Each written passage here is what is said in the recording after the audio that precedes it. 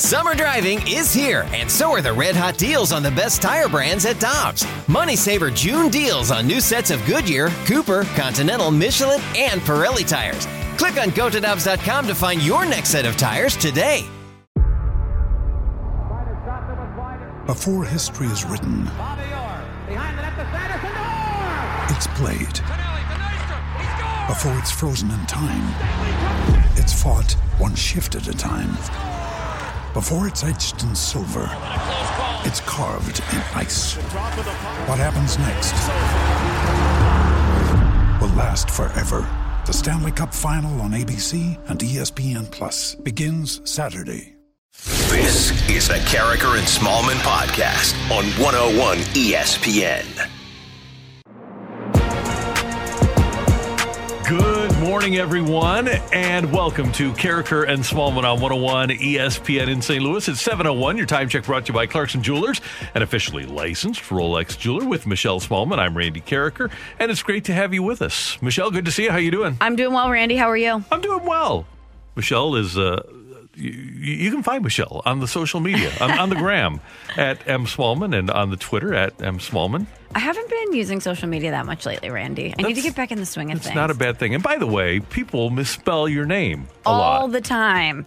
You know, I understand why you would think it's M-A-N, but it's M-O-N, like Jamaican Mon. Jamaican Mon. Yeah, Small Mon. Yeah, there you go. But everybody thinks it's M-A-N. And I understand why, but that's right. Do people misspell your name? All the time. Yeah, they always add a C in there or one R or something. Or start it with a C because of Adam Carricker, remember? Oh, yeah. So, yeah, and when I was in school, like elementary and middle school, Mr. Carraker, Mr. Carraker, the teachers had a great deal of difficulty with it. It's interesting that people would have difficulty pronouncing both of our names because people have trouble with mine too, when it's literally, say it how it's spelled. It's that simple. It's right. And, people simple. ask me, and I say, it's character without a T. Just do it that way, and you've got character. It's easy. One time, somebody called me with a sales call, and I like to play around with salespeople on the phone. Sorry, salespeople on the phone, but it's what I do. And somebody said, "Is Mr. Carcracker in?" And I said, "This is Mr. Carcracker." And my whole family was there, so they still say to this day, "Hello, Mr. Carcracker." Carcracker. Yeah, I That's don't know how interesting. they got that one. You know, my most commonly misused last name, people, a salesperson, will call and say, "Can I speak to Miss Smallwood?" I'm like, there's no W there. What are you looking did at? You even read it? Yeah. So my favorite thing to do with sales calls, cold calls, and it's not very nice, but it's fun for me, is to act like I am a police officer at a murder scene and they're calling for me and I got killed. And so you ask, "How did you know Mr. Carricker? Have you seen Mr. Carricker in the last 7 hours?" So, do you realize what has happened to Mr. And you don't tell him it's a murder. Do you realize what has happened to Mr. Carricker? Why would you be calling now? Are you trying to revisit something with Mr. Carricker? Does Mr. Carricker have any debts to you? Things like that. It's great. Okay, so many follow-up questions. When you do that, do they play along? Do they get that it's a joke, or do people get really nervous? Oh, people get really nervous. It's fantastic because they have no idea. And how do you not break character? Because character, because I would start laughing and be like, "It's me, guys." Oh, no, I play it seriously all the way. Wow, and that's then impressive. the hope is that at some point they'll hang up on you. But what if they don't? What if they think, okay, it's my duty to talk to this police officer? If you have time, you waste their time. It's great. But then how do you end up ending it? I say, Mr. Carricker won't be able to call you back. Remove him from all of your lists. The U.S. Census Bureau that's calling, remove him from the list. Always fun stuff to do. If you have fun stuff like that, you can text us throughout the day, 65780. That's our Air Comfort Service text line. And you can also send us a Rhino Shield mic drop at with the 101 ESPN app. Just download that app to your phone. You can leave us a mic drop. And today we are going to have Hot Take Thursday. That's actually coming up in our next segment here on 101 ESPN. Michelle and I will have our hot takes, and you need to provide us your hot takes via the text line or the Rhino Shield mic drop. Yeah, what is your hottest take about the Blues or the Cardinals as we get as we inch closer to them resuming play. And I've got a bonus one for you, too. Oh, you do? Once we get to 7:50. A bonus take. Wow, what That's a gonna Thursday. Be awesome. The Cardinals will have another inter-squad scrimmage tonight at the ballpark. Adam Wainwright will pitch against KK. And, Michelle, it's interesting. We talked yesterday about the offense. I'm interested to see on opening day against Pittsburgh, the 24th, how Mike Shildt will arrange his offense. And one of the things that he's been asked about, and I don't really know how you change it, is Colton Wong was the Cardinals' best leadoff hitter during spring training.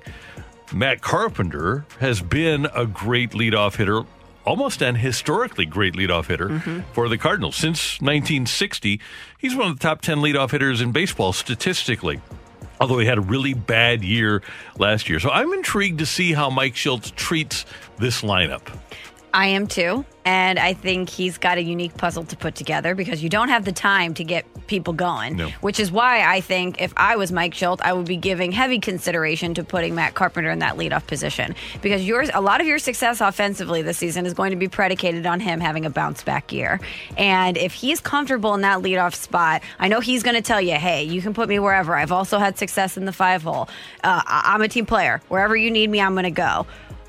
I understand that from him, but I want to put him in the position where he is most mentally comfortable and where he's going to get success early. Because if he gets success in the leadoff position, then maybe he has the confidence offensively to be mixed and matched somewhere else. You can move him down in the lineup. Or if he's having production there, keep him there. Why not? But I would just say, hey, I don't have time to waste this year, so I'm going to go with what I know Matt Carpenter is going to be able to be successful at. Marp has a career 864 OPS as a leadoff hitter, including a 382 on base, and he's got far and away more plate appearances as a leadoff hitter, 3,432 than anywhere else.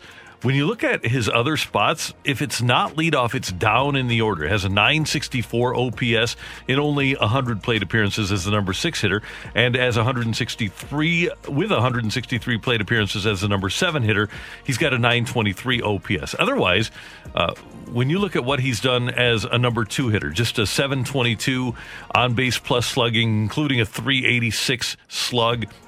A 350 on base as your number 3 hitter, a 378 slug for a 728 OPS, and as a cleanup hitter, I'll give you the batting average too, because it's the same. 158 batting average, 158 on base, 316 slugging, and 474 as a cleanup hitter, although he only has 20 appearances there, so it's not a real good sample size. But I would suggest if he's not going to be your leadoff hitter that you have to hit him down in the lineup, because that's historically where he has thrived. His success is going to be incredibly important. So what would you do? Which one is least risk averse in your opinion? Because you have other guys that could hit leadoff, certainly. Because of what I think the Cardinals need to be, because I don't think they're going to be a power hitting team, I think you need somebody that can run at the top of the lineup and get on base. And Wong had a good year last year in terms of getting on base and led the team in stolen bases. And he's a guy that you can hit and run with and get into scoring position. I think you need that guy. Marp, well, a very good hitter during most of his career, I think has proven himself to not be a very fast runner. And I think because of that, I would be more inclined to put him down in the lineup. So my question is going to be, I need a 2 and a 3 hitter, and the best guy for both of those spots is going to be Paul Goldschmidt. But maybe what I do is cross my fingers and hope that Marp can be an effective number 3 hitter. I think on opening day, I'm going to go Wong, Goldschmidt, Marp, DeYoung as my top 4. Interesting. I don't know. I'm a little reluctant to put him in that position. Number 3 hitter? Yeah, it's a scary thought. I would rather have Goldie there and have Goldie and DeYoung 3-4. And with speed, I know you want Wong with the speed up at the top, but why not put Wong in the 2-hole then? He can give you a little bit of power, a little bit of speed if he's going to get on base. I just want Matt Carpenter to I'm thinking if he's getting on base and we have the lead. My soap blank keeps falling. You okay there? There we go. Too many papers there? Yeah. Weighing it over.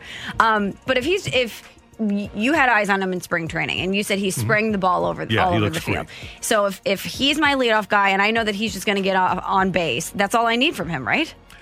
Yeah, if you're confident in the guys behind him hitting, I guess the other thing you could try, he's not your prototypical number 3 hitter, but you could move Wong down to number 3, or you could hit Goldschmidt 3rd, DeYoung 4th.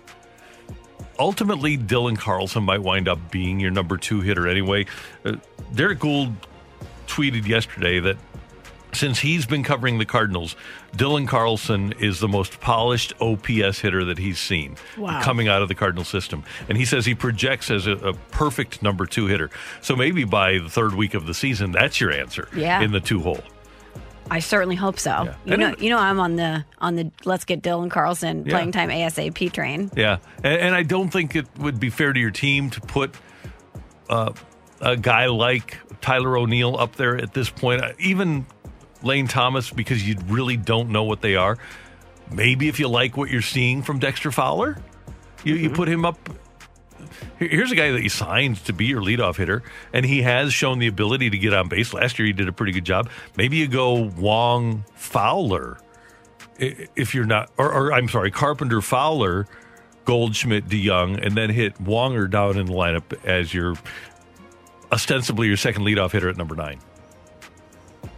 Where are you putting Tommy Edman in this equation? That's a great question. Now, I wouldn't. He doesn't take many walks, so I don't want him leading off. But he's a guy that I could hit number 2, move. He gets his bat on the ball.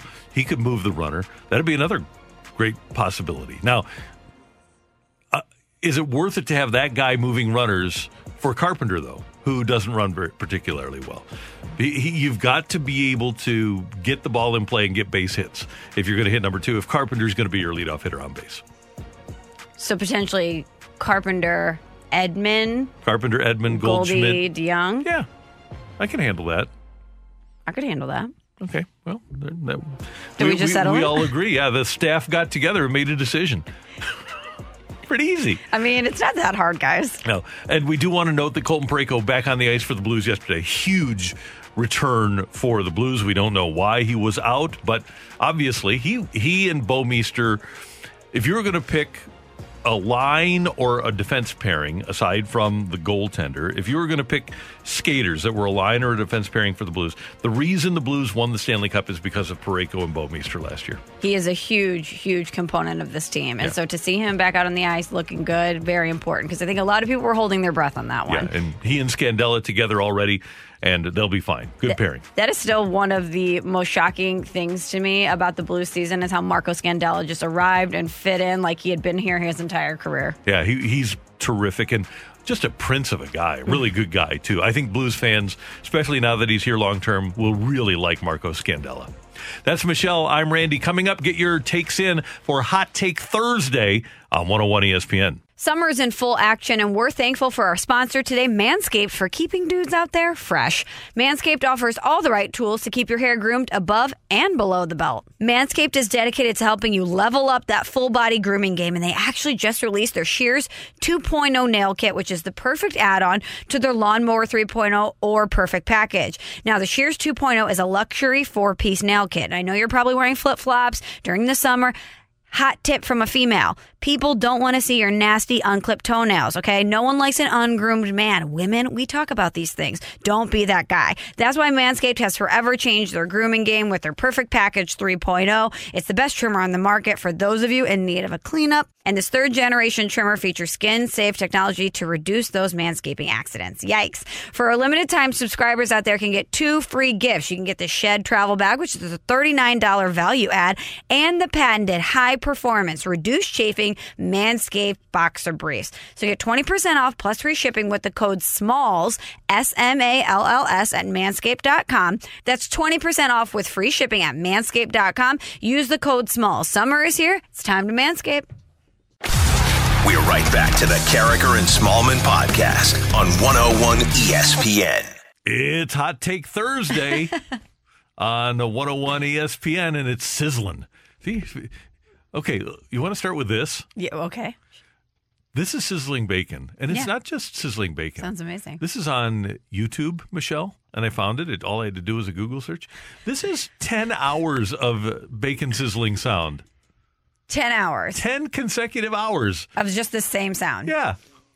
So these are the type of people, Randy, that I want to interview. I want to find the person that said, you know what I'm going to do today is compile 10 hours worth of bacon sound for my YouTube channel. I like this idea. We got to find this person. I mean, that's a solid use of your time. It really is. And I wonder how this person arrived on 10 hours, as if 1 hour wasn't enough.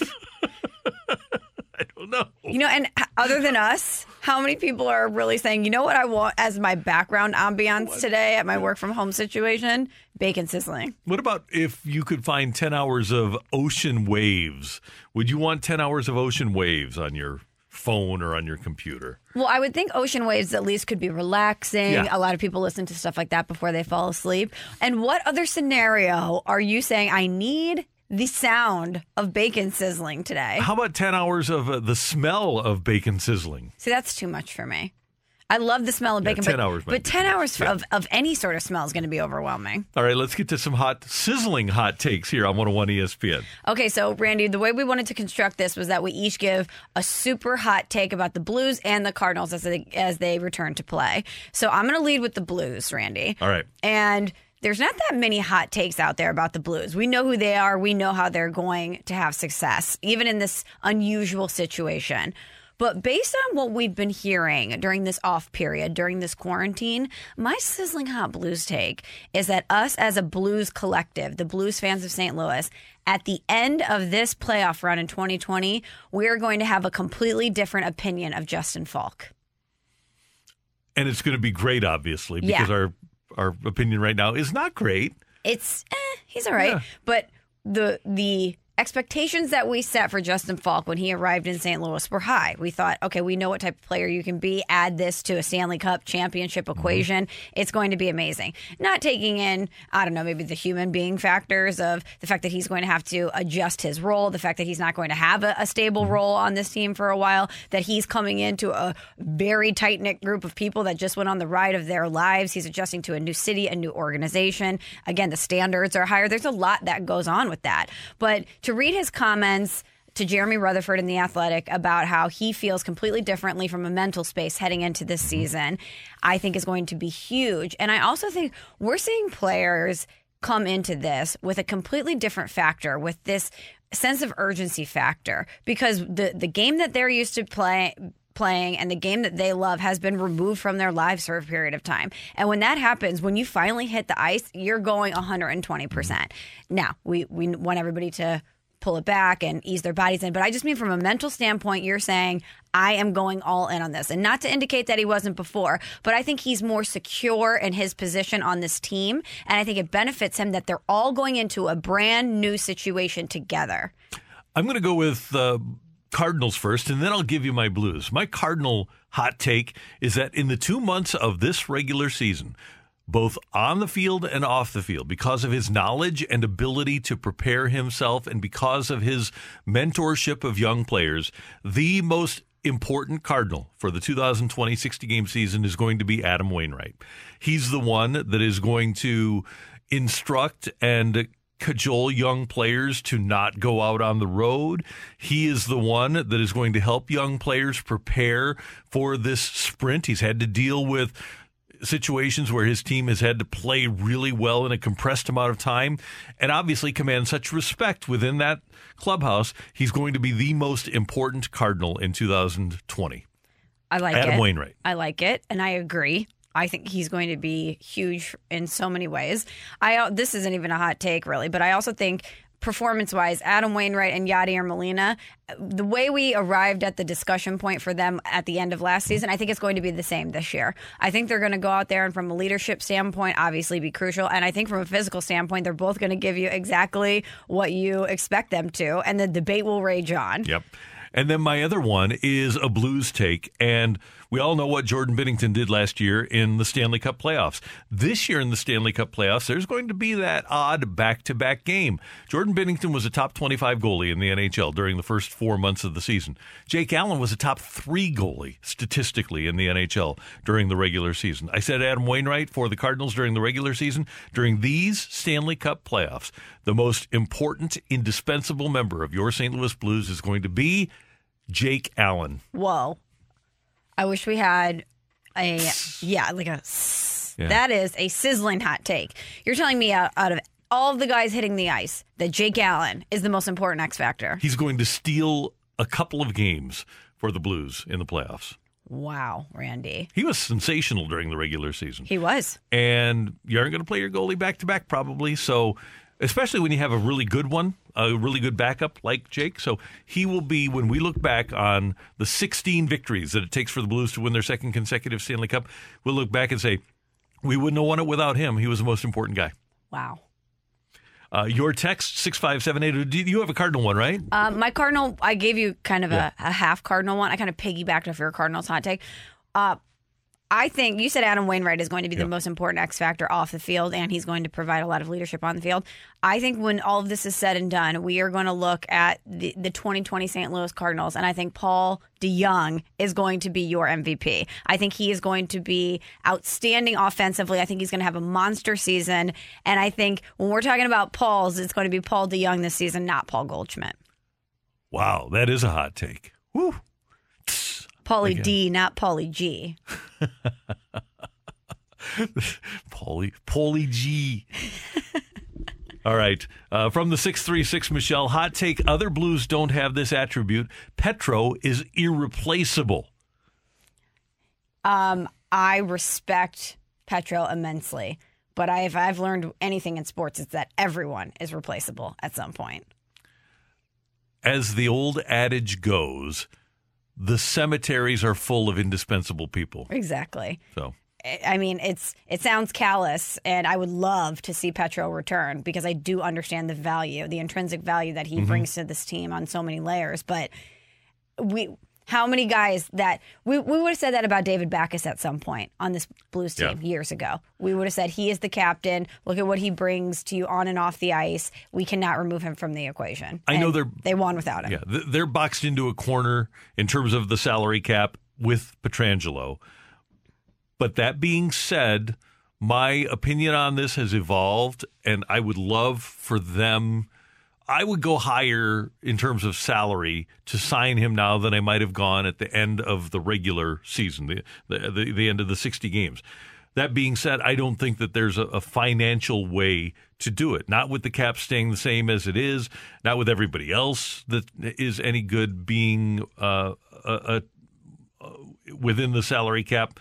For example, I don't think that they can trade Jake Allen to a needy team.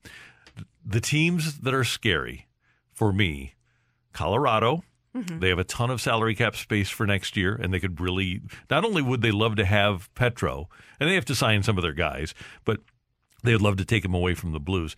And then the other team that I can totally see that has a ton of salary cap space and is going for it is the Florida Panthers.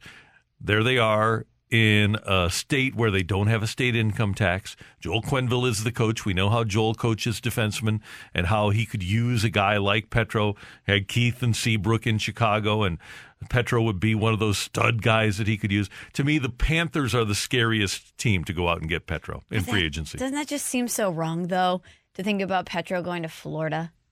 Yeah, it does. But that's a team that's trying to win. It makes sense. Climate, coach, desire to win, ability to pay him. They seem to have all the attributes. They went out and signed Bobrovsky last year, didn't have a great year, but with Quenneville, they're going to win. He's just a winning coach. And that is the spot that makes the most sense for me. That makes more sense for me than Colorado does. A quick cold take, because we're doing sizzling hot takes today. I think a lot of us in St. Louis have a cold take that, speaking of Coach Q, that when Mike Yeo was fired, everyone said, get on a plane, offer him a blank check. He's the only coach that can get this team to where they need to be to win a cup. And then here was Craig Berube all along. Pretty good. We didn't need Joel Quenneville. From the 314, why does it sound like water is running in the background? That's bacon sizzling. Can we turn up the bacon a little bit? It kind of does sound like water, like rain. It does. Yeah, but this is right next to the fry pan. From the 314, my hot take is that Waino finally gets a Cy Young award. Shortened season, puts it all on the line, and gets the Cy Young. Oh, wouldn't that be amazing? Yeah. And a couple of more, Michelle, because we're going to get to Jay Delsing. Tiger Woods coming back this weekend, so we're going to talk to Jay about that. But I've got a couple for you. Okay. Number one, you heard the other day that the president talked about how great Lou Saban has been for the University of Alabama. Lou Saban, the former head coach of the Buffalo Bills Patriots in the NFL. And yesterday, when asked about the possibility of playing against Alabama in SEC-only schedule, Eli Drinkwitz said, would Lou Saban or Nick Saban be the head coach at Alabama? So my hot take in this regard is if Mizzou plays Alabama, the Crimson Tide could use Lou Saban or Nick Saban and still beat Mizzou. I know this is not a take it or leave it, but I'll take it. And finally, if the NBA and NHL bubbles do succeed this year, we will have a league, maybe the XFL, that only plays in a bubble environment with every game in one city. So that teams don't have to travel, that teams don't have to pay rent in multiple stadiums around the league, so that players can all be together and practice together. I believe we will see a bubble league. In the future? Yep. Maybe next year, if the XFL comes back. So initially I thought, XFL returning. I don't care if it's in a bubble. Yay. But that also pains my heart, Randy, because I would want the bubble to be here. Because of the Battlehawks return, the entire joy aspect of having the Battlehawks is that they're in town and that you get to go to the games. What about the St. Louis Battlehawks, but they play their games in San Antonio, Texas? No? I would watch. I would cheer for them, but it's just, it's like having full-fat ice cream and then only being able to have low-fat yogurt for the rest of your life. You know what I mean? Yeah. Watching that team in the Dome, the entire experience, it was an experience. It wasn't just I'm going to watch a game. It was I'm going here for the tailgating and for the fans and for the energy of the crowd. And would we watch them if they were in a bubble? Sure. Would we enjoy it as much? Of course not. No, because you could have St. Louis players that have never been to St. Louis before. Right. That's Michelle. I'm Randy, and we're going to keep your hot takes going throughout the morning here on 101 ESPN. So get them into the Air Comfort Service text line 65780, or you can send us a hot take mic drop with the 101 ESPN app. Just download the app and leave us a mic drop, the Rhino Shield mic drop with your hot takes. Coming up, Tiger Woods is back this weekend, and Jay Delsing is here to talk about it next on 101 ESPN. We're right back to the Carragher and Smallman podcast on 101 ESPN.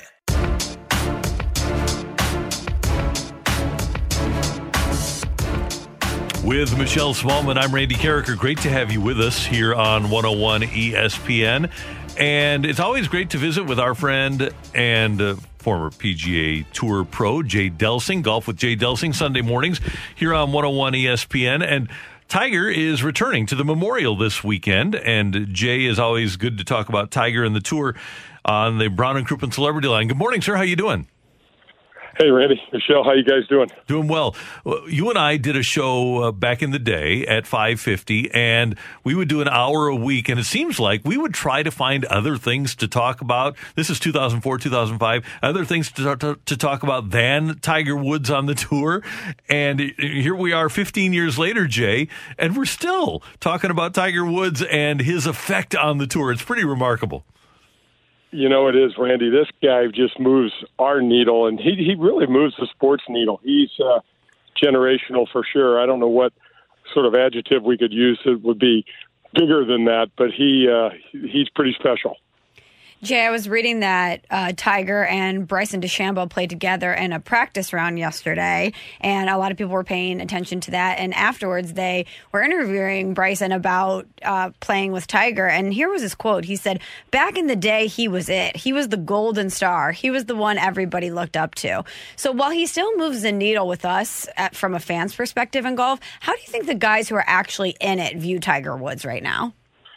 Yeah, great question, Michelle. You know, there was a time where he had this mystique that he seemed smarter than everybody else. He's certainly better than everybody else, but there's been so many cracks in that, that kind of wall that he put up that these young players are not intimidated by him anymore. They're not afraid of what he can do on the golf course anymore. When we were playing against him, we were like, wait a second. This is like playing poker with a guy that has all the aces every time. I mean, he's longer than us. He putts better than us. He thinks better than us. And, that's not the case with the competition that's out on the PGA Tour right now. And what Bryson is doing, you guys, I think it's just so it's it's refreshing in the sense that he's doing this all his own way. You know, we've got so many guys that are kind of taught to swing the same and do the same thing as this guy and that guy. And he's out there just flying his freak flag, man, and I love it. I think it's great. Do you think having other golfers who are currently on tour, Jay, kind of needle Tiger Woods in that way, and it's such a public manner, is something that golf needs? Because whether you loved Tiger Woods or you hated him, golf needs a villain. And I think if people either, you know, exalt Tiger or they kind of view him as, hey, he's not that big of a threat, maybe that makes them the villain by talking badly about Tiger. Well, you really have to be careful about what you do to the golden goose. You know, what Tiger's done for golf, you guys, is what Wayne Gretzky did for the NHL back when he moved from Edmonton to L.A. So our water level from salary-wise and purse-wise has just gone crazy, all because of Tiger. And so you can do whatever you want with him. But, you know, he's one of those guys. I don't know if you remember some of this stuff, but we used to have the Accenture match play at the beginning of the year.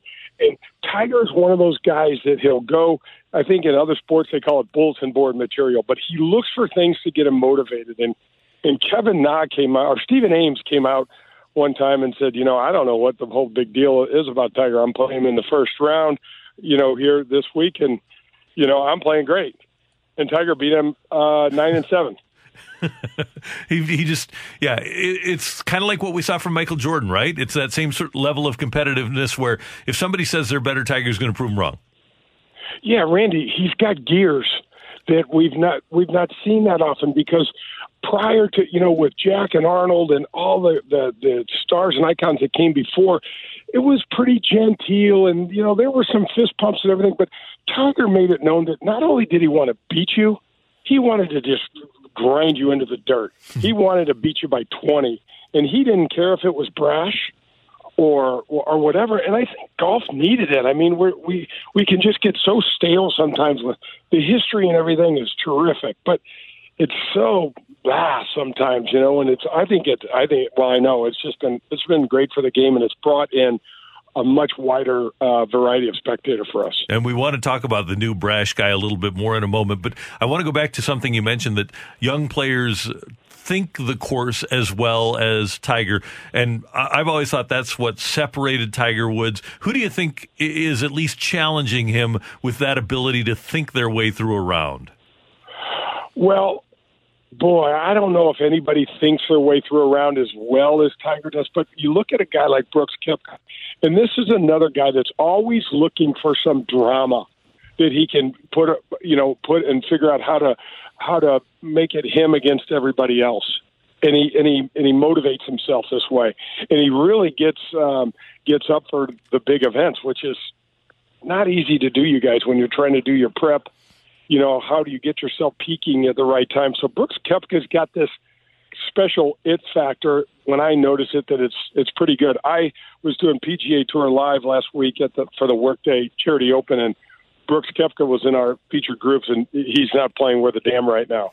He's hitting the driver all over the place. But another guy talent-wise that I just love to watch is Justin Thomas. I mean, last week he just dismantled the golf course for the majority of it and had a little problem coming in, and Colin Morikawa just, you know, really rose up and snatched the tournament from him. But we've got three young guys, you guys right now, that are really fun to watch. They're not at the level that Tiger is in terms of thinking and managing his way around the course yet, but Colin Morikawa, Victor Hovland, and Matthew Wolff, you know, these guys are in the early 20s. I think Hovland's only 20, and he's the first player on the PGA Tour from Norway. For God's sakes, it's just great. It's just great to see this international game. But, you know, I've sometimes taken aback when I watch this. I'm like, what? I thought when I was playing the tour that it was so interesting and cool, and it wasn't at all. We were all just the same kind of vanilla guys to do our thing. And now we have it, you know, the PGA Tour is the world tour. We got flags flying from so many different countries. It's terrific to see. Jay, I have one more Tiger question for you. I think the last time that we spoke to you here on Carricker and Smallman, I asked you about golfers adjusting to not having fans in the gallery. But Tiger Woods is a completely different beast when it comes to dealing with fans. I have never seen anything like it in sports, watching crowds follow him around. So how do you think he's going to adjust to that? Another great question, Michelle. I'm not sure. The one thing that I know about this dude is that when he gets his focus on, I don't think it matters. You could put him anywhere, and I think he could do his thing. But this is a guy that definitely plays up to the crowds and definitely peaks and can channel that energy from the people in a real positive way for himself. It's just still weird, you guys, to sit out there and look at this memorial golf course and property that's just gorgeous, and you're so used to seeing, 40, 50,000 spectators on the course every day and walk around, see them hitting shots into 9 and 18, which is beautiful amphitheater-type settings, and there's not a soul around. It's bizarre. It's bizarre. And what they're doing this week hasn't been done, you guys, since the 50s, where they actually played back-to-back tour events on the same venue. So there's all sorts of crazy new normals. I'm not sure I don't even know what's going on, but I can't wait for the Cardinals to come back and the Blues to start the playoffs. And we definitely want spectators back on the golf course. I do, at least. Yeah, me too. Hey, Jay, I want to go back to Bryson DeChambeau, and he'll be a great villain if he keeps it up. And he was kind of a villain last year because of the pace of play, and now he's built himself up. He already had that scientific approach. Now he's built like the Hulk, and we've talked before about how Tiger changed the game, how Koepka changed the game. Now DeChambeau is hitting the ball 400 yards off the tee with a scientific approach and his monstrous body. Is he a guy that changes the game now going forward? Do kids look at Bryson DeChambeau and say, okay, that's what I want to be? Well, Randy, how do they not? All sports is copycat once you see success. I mean, look at how basically what we're watching right now, you guys, on the PGA Tour is the Tiger effect. He's just brought massive amounts of power into the game. And unlike the other sports, like where Barry Bonds did, changed his body by using drugs and everything, you see Bryson DeChambeau looks like he's got a little peanut head on top of this massive body. This just looks so unusual, but that's what it looks like when you do it, legitimately. I really am expecting to see somebody jump on the bandwagon. And I think Eddie Pepperell, he's a player from England. It's a good player. You probably haven't heard much of him. He doesn't play over here a whole lot. Has gone on social media and kind of gone, I'm coming after you, Bryson. I'm going to go ahead and, try to bulk up. And there's a big bag of protein powder in his post. And so I do think they're going to go after it that way, guys. And it was inevitable, really. But what's really interesting is Bryson has all the weirdness about him, because he's got clubs that are all the same length. And, he's just got a bag of clubs and just a whole mindset that is completely different. And he's not afraid to test or push any of these limits that have never even been broached before, at least not in my time. Pretty incredible. Jay Delsing, we will look forward to hearing you Sunday morning at 9 here on 101 ESPN. Of course, people can check out your website, jdelsinggolf.com, for tips, and you can look back on some of the shows, and you give great golfing tips on the show. So we're looking forward to that, and we appreciate you taking some time with us this morning. Oh, no problem, guys. Thanks for having me on. You got it. That is the great Jay Delsing. He is our teammate here at 101 ESPN. And like we said, Golf with Jay Delsing, Sunday morning, 9 to 10 here on 101 ESPN. You going to be locked into Tiger's return? I am. Yeah. I was celebrating yesterday, wasn't I? Yes, you were. That's right. I forgot you had your Tiger outfit on, your red polo, your black pants. I went out and I hit the ball pretty well, yesterday. And I talked to Jay last night, and Jay is going to help me out with my short game, which is what is devastating my game right now. He said he's going to turn me into a decent golfer. Oh, my gosh. I've made my way from woefully mediocre to mediocre, and now I'm looking from mediocre to, We need updates on this. Okay, I'll give you updates. Yeah, we're going to play in a couple of weeks, and he's going to give me some tips to improve my short game. I know that every golfer is different, but if he gives you any general knowledge, feel free to pass it along. Oh, I absolutely will. Okay, here's my thing. It's my short game. And I was telling him, so I shoot 86, 87, and I'll putt 41, 42 times. If I could just get rid of 10 putts, if I could go from 41 putts to 31 putts, 10 strokes, all of a sudden that 86, 87 turns into a 76, 77, and I'm feeling great about myself. It sounds easy when you say it, Randy. Doing it really is does. Completely different. I tried for a long time. Coming up, take it or leave it on 101 ESPN. We're right back to the Carragher and Smallman podcast on 101 ESPN. Captain. I'm going to have to take that. Take it. Yeah. Although I would think that they would want to take care of Vladdy too, but Ryan O'Reilly, yeah, he's the guy. He's got to be the guy. Take it. Ryan O'Reilly is a captain without the C on his sweater. Take it, totally. Yep. Thank you, Tanner. Thank you. Tanner with your Take It or Leave It on 101 ESPN. Coming up, we're going to talk to Marty Biron. He is a former NHL goalie, studio analyst for the Sabres, and Marty joins us next on 101 ESPN. We're right back to the Carricker and Smallman podcast on 101 ESPN. With Michelle Smallman, I'm Randy Carricker. Great to have you with us here on 101 ESPN in St. Louis. Hockey is coming back. The Blues, obviously, underway at the Centene Ice Center. Teams around the league are coming back before they head to their bubbles in Edmonton and Toronto. And former NHL goalie, current Sabres analyst, Marty Biron, a friend of the station, friend of the show, joins us here on 101 ESPN on the Brown and Crouppen Celebrity Line. Marty, it's great to have you with us. How you doing? Well, it's great to be with you guys, and I have to admit I'm jealous. I'm jealous that I'm watching on Twitter and reading articles and, watching interviews, and I'm not a part of it. Like, I'm sitting at home in Buffalo, and I'm like, we may start playing again in December. I don't know. I wish our team was part of this, and so I'm jealous of you guys. Oh, it's especially here, right? Because the Blues are trying to defend the Stanley Cup championship, and there's nothing like it. Yeah, no, this is great. I mean, obviously, it's unlike any other year, and when you get to the playoffs and you're defending your title, it's always a great time for the franchise, for the fans. This is going to be different, but it's still the same thing. Like, you almost forget, because it's been so long now. You have to go back to last June when the Blues lifted the cup, but you almost forget that what they did last year from Christmas on. And what they did this year, I mean, they're the best team in the Western Conference. One of the top, 3-4 teams in the National Hockey League, in my opinion. So it's been a pretty wild ride for a year and a half here for the Blues, and it's going to keep on going even wilder with the playoffs this year.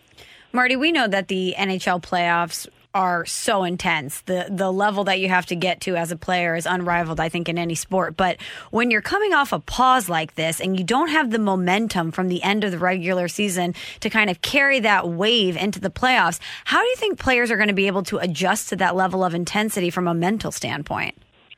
You know what? I think back of 2012, 2013, when we went through a lockout and we missed the first half of the season. So for some teams, like myself, we had lost in the first round the year before, so we were out, late April. We didn't start playing until January. Yes, it wasn't playoff hockey, but still, there was that excitement in the air because it had been so long removed before we had played. And I think that's how the excitement is going to be with the players this year. It's going to be a completely different environment. No fans, no game operations, no sounds in the building, living in the bubble, not being with your family. So it's going to be totally different. But I think everybody is going to be excited to be back. And that's going to give you that energy, that boost of energy, maybe that feeling that you're entering something special that you don't really need to have played, the last 10 games, 15 games at a high level to be able to achieve that. Specifically for goalies that haven't been on the ice in a long time, and Marty, you had to bounce back from injuries and you've had to deal with it, but you go 4 months without being on the ice, basically 3 months. What's the biggest concern for a goaltender? Oh, I think mental fatigue, because once you play, usually coaches at the start of the season will rotate their goaltenders a lot quicker in the game plan. So, maybe your starter will go 2-3 games in a row and then your backup will play one. And again, 2-3 games in a row, backup plays one. But after Christmas and down the stretch, usually that goes to 5 or 6 games in a row for the starter until the backup plays. So you build that mental strength. Physically, you work out, you're on the ice, your body seems to be doing all right, but mentally, that's what somebody says. They're in mid-season form. I don't think it's mid-season form physically. It's mid-season form mentally. So I think that's the biggest challenge for a starting goalie, a guy like Jordan Binnington, to be able to stay mentally sharp throughout the whole playoffs. We know it's going to be a little over 2 months if you go all the way to the Stanley Cup Finals. So that is going to be, for me, the biggest challenge. But we've seen Jordan Binnington do that last year. I mean, how good was he after a loss? How mentally strong was he and composed in any situation? So I'm not really concerned about him, but I know there's other goalies around the league that I'd have some concerns about. Marty, every player is going into this situation with fresh eyes, which I think is really interesting because so many hockey players are very strict with their routine. They know what it's like when they go on the road, they have their routine. They know what it's like to be at home and on home ice and have their routine. How do you think players are going to adjust to that, to basically having to start from ground zero and adjust from a routine standpoint once they get to their hub cities? Well, I think at first they're going to love it. Listen, there's one of the best things in playoff hockey is when you get on the road, because as hockey players, you usually are on the road for one night and then you get out of that city. You're never staying in the same city 3 or 4 or 5 nights in a row. Baseball does that, right? They have a 4-game series. They unpack in their hotel room, and they actually can stay there for a little bit. In hockey, you never take your stuff out of your bag. You can't put it in the closet or in the drawers because 12 hours, 20 hours later, you're moving out to a different city. So in the playoffs, the best thing is when you check in, you're checking in for 5 days, and then you usually have this room in the hotel where the team all hangs out together. You play cards, you play video games, you have your treatments, like your trainers are there, and this is one of the best atmosphere in your whole season. And now they're going to have that, and even at a bigger stage, right? That bubble is going to be the team together. We all hang out together. So it's going to be fun for the first couple of weeks. The teams that are going to do the best, I believe, are the teams that are going to be able to maintain that sense of we want to be together all the time. We're a tight-knitted group, and we're going to, force through this all the way to the end. You're going to see some teams that are, 5 guys are going to go one way, 5 guys are going to go the other way. And I think those teams are going to struggle a little bit. The teams that want to stay together and are a family in the bubble are going to succeed more. And that fits the Blues to a T. Uh-huh. Oh, yeah. All right. And listen, I know Craig Berube really well. He was my assistant coach when I was with the Flyers for a couple of years. That's what he does. That's what he does best. He likes to gather everybody together. He likes to give them that feeling that they're a family, that everybody has a part. I can totally see how this is going to be a fun time for the Blues. I just saw a tweet from David Perron yesterday about, with Carlo Koliakovo and those guys and how they used to play video games together. And Perron seems like he can't wait to go to the bubble and get the video games again. So it's fun. Marty, do you have a great Chief story that you can share with us? Oh, man. Yeah, I guess I could. So my first practice, I with the Flyers, John Stevens was our head coach, and Johnny goes, "Hey, Chief, why don't you give the guys a 2-on-1 drill?" So Craig Berube gets the dry erase marker, he goes to the board, and he draws up this 2-on-1 drill where guys are in the corner, and then there's a pass. They regroup, they attack 2-on-1. I'm like, that's a good drill. I like it. So then the next day, practice, John Stevens looks over to Chief. He says, "Chief, why don't you give the boys a 2-on-1 drill?" And he grabs the marker, and he goes to the board, and he draws up the exact same drill he drew the day before. And I'm thinking, he probably could have just said, "Hey, guys, same 2-on-1 drill, the one in the corners, you guys go." Like, you don't have to draw it again.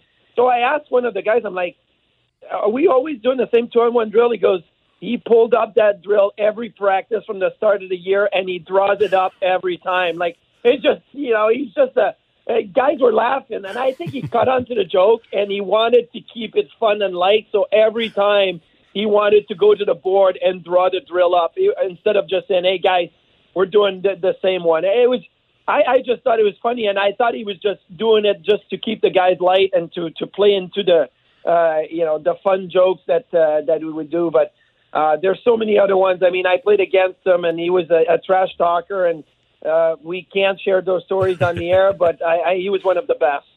Hey, Marty Baron, before we let you go, people that might not have been paying attention during quarantine might not realize that the Sabres relieved their general manager, Jason Botterill, of his duties and replaced him with Kevin Adams.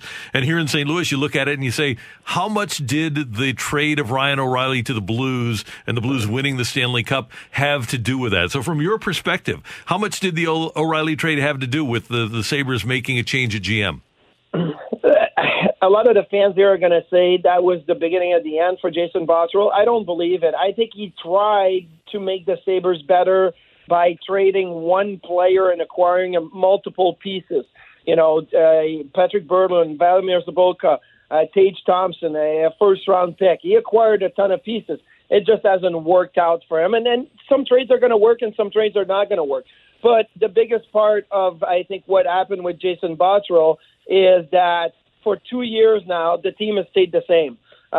There was rumors of maybe a defenseman being traded to acquire some help at forward. The Sabres don't score any goals or enough goals, and those were never made. Those trades were never done. So I think that's really was the where the decision was made, as the team didn't improve over the last 2 years. The O'Reilly trade was a tough one to swallow, but you're not going to win every trade. And I mean, in December last year, everybody was laughing about the trade, saying, well, It's not working for Ryan O'Reilly in St. Louis. It just, they got hot and he won the cup, and that's the way it goes. Marty, it's great to hear your voice, and we're glad that you're going to be back in hockey next November or whatever, once we get started again. But enjoy this run during the bubble. Well, what's great is I may be able to golf and watch hockey at the same time, so that's awesome. There you go. Doesn't get any better. Have a great summer. Yeah. Thank you, sir. Thank you, guys. See you later. Marty Baron, the Sabres analyst here on 101 ESPN, and a fun guest always. I loved that anecdote about Chief. Yeah. He's so serious and intimidating, but he is a fun guy and likes to keep it light with his players. And that's one of the reasons, don't you think, that the Blues have a really good chance here and be having fun in the bubble, like Marty talked about. That'll be huge. Next up, we want more of your hot takes. We're going to give you some fresh takes, but we want more hot takes because it is Hot Take Thursday here on 101 ESPN. We're right back to the Carragher and Smallman podcast on 101 ESPN. A fresh perspective on the day's biggest stories. It's Carragher and Smallman's Fresh Take, powered by Schnucks. Eat good to feel great at Schnucks on 101 ESPN.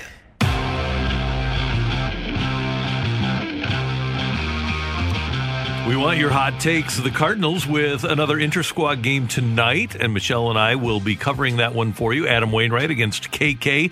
Those are your two starting pitchers as the Cardinals continue preparations for that July 24th opener against Pittsburgh here in St. Louis. And right now, it's the 16th. So if my math is correct, Michelle, the season starts a week from tomorrow. Ooh.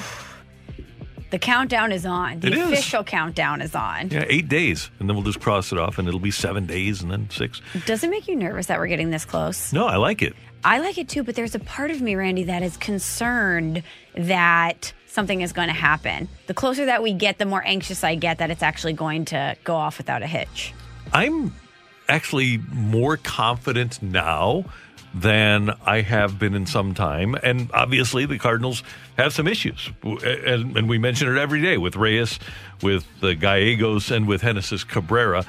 But hopefully they'll get those guys back. When you look at the Blues getting Colton Parayko back, and we don't know why he was out in the first place, but getting Bortuzzo back and the number of players that have been limited throughout both sports and now are back, I think that it's something to be positive about. And even Jeff Passan, who hasn't always been the most positive guy, he's been more positive than Buster Olney, but Jeff Passan of ESPN believes, hey, we're going to play.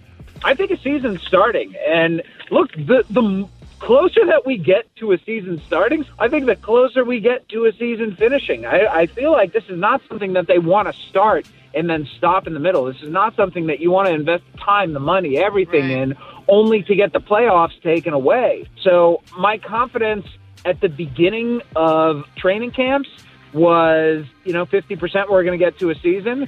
I'm about at 100 at this point. It's just going to take something, a massive outbreak with a team that totally screws everything up. And so far, teams have been doing a pretty good job of following protocols. So far.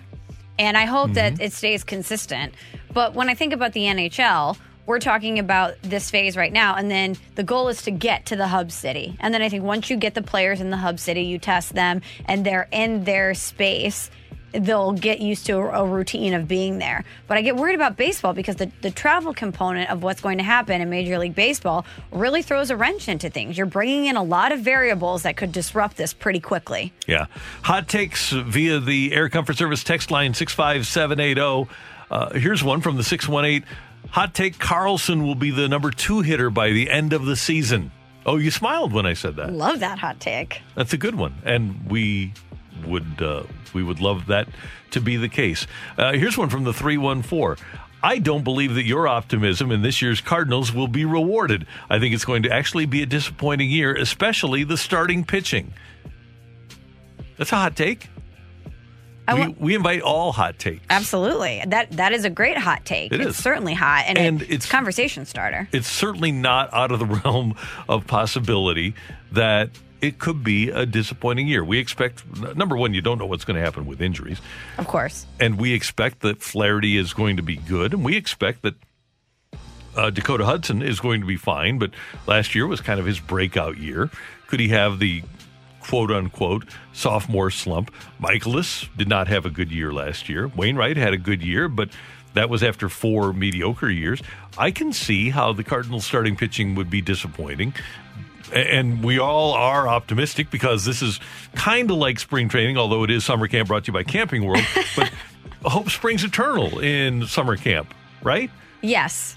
It's the whole point of summer camp is for us to have optimism about. And by the way, everything else, once you step out of the sports world, it's doom and gloom. So, yes, we might sound a little homerish when we're talking about the potential success of the Cardinals and the Blues, but we need that right now. Like, let us enjoy that right now before reality sets in. But I do think that both of the teams that we're talking about actually have great chances at success this season. Yeah.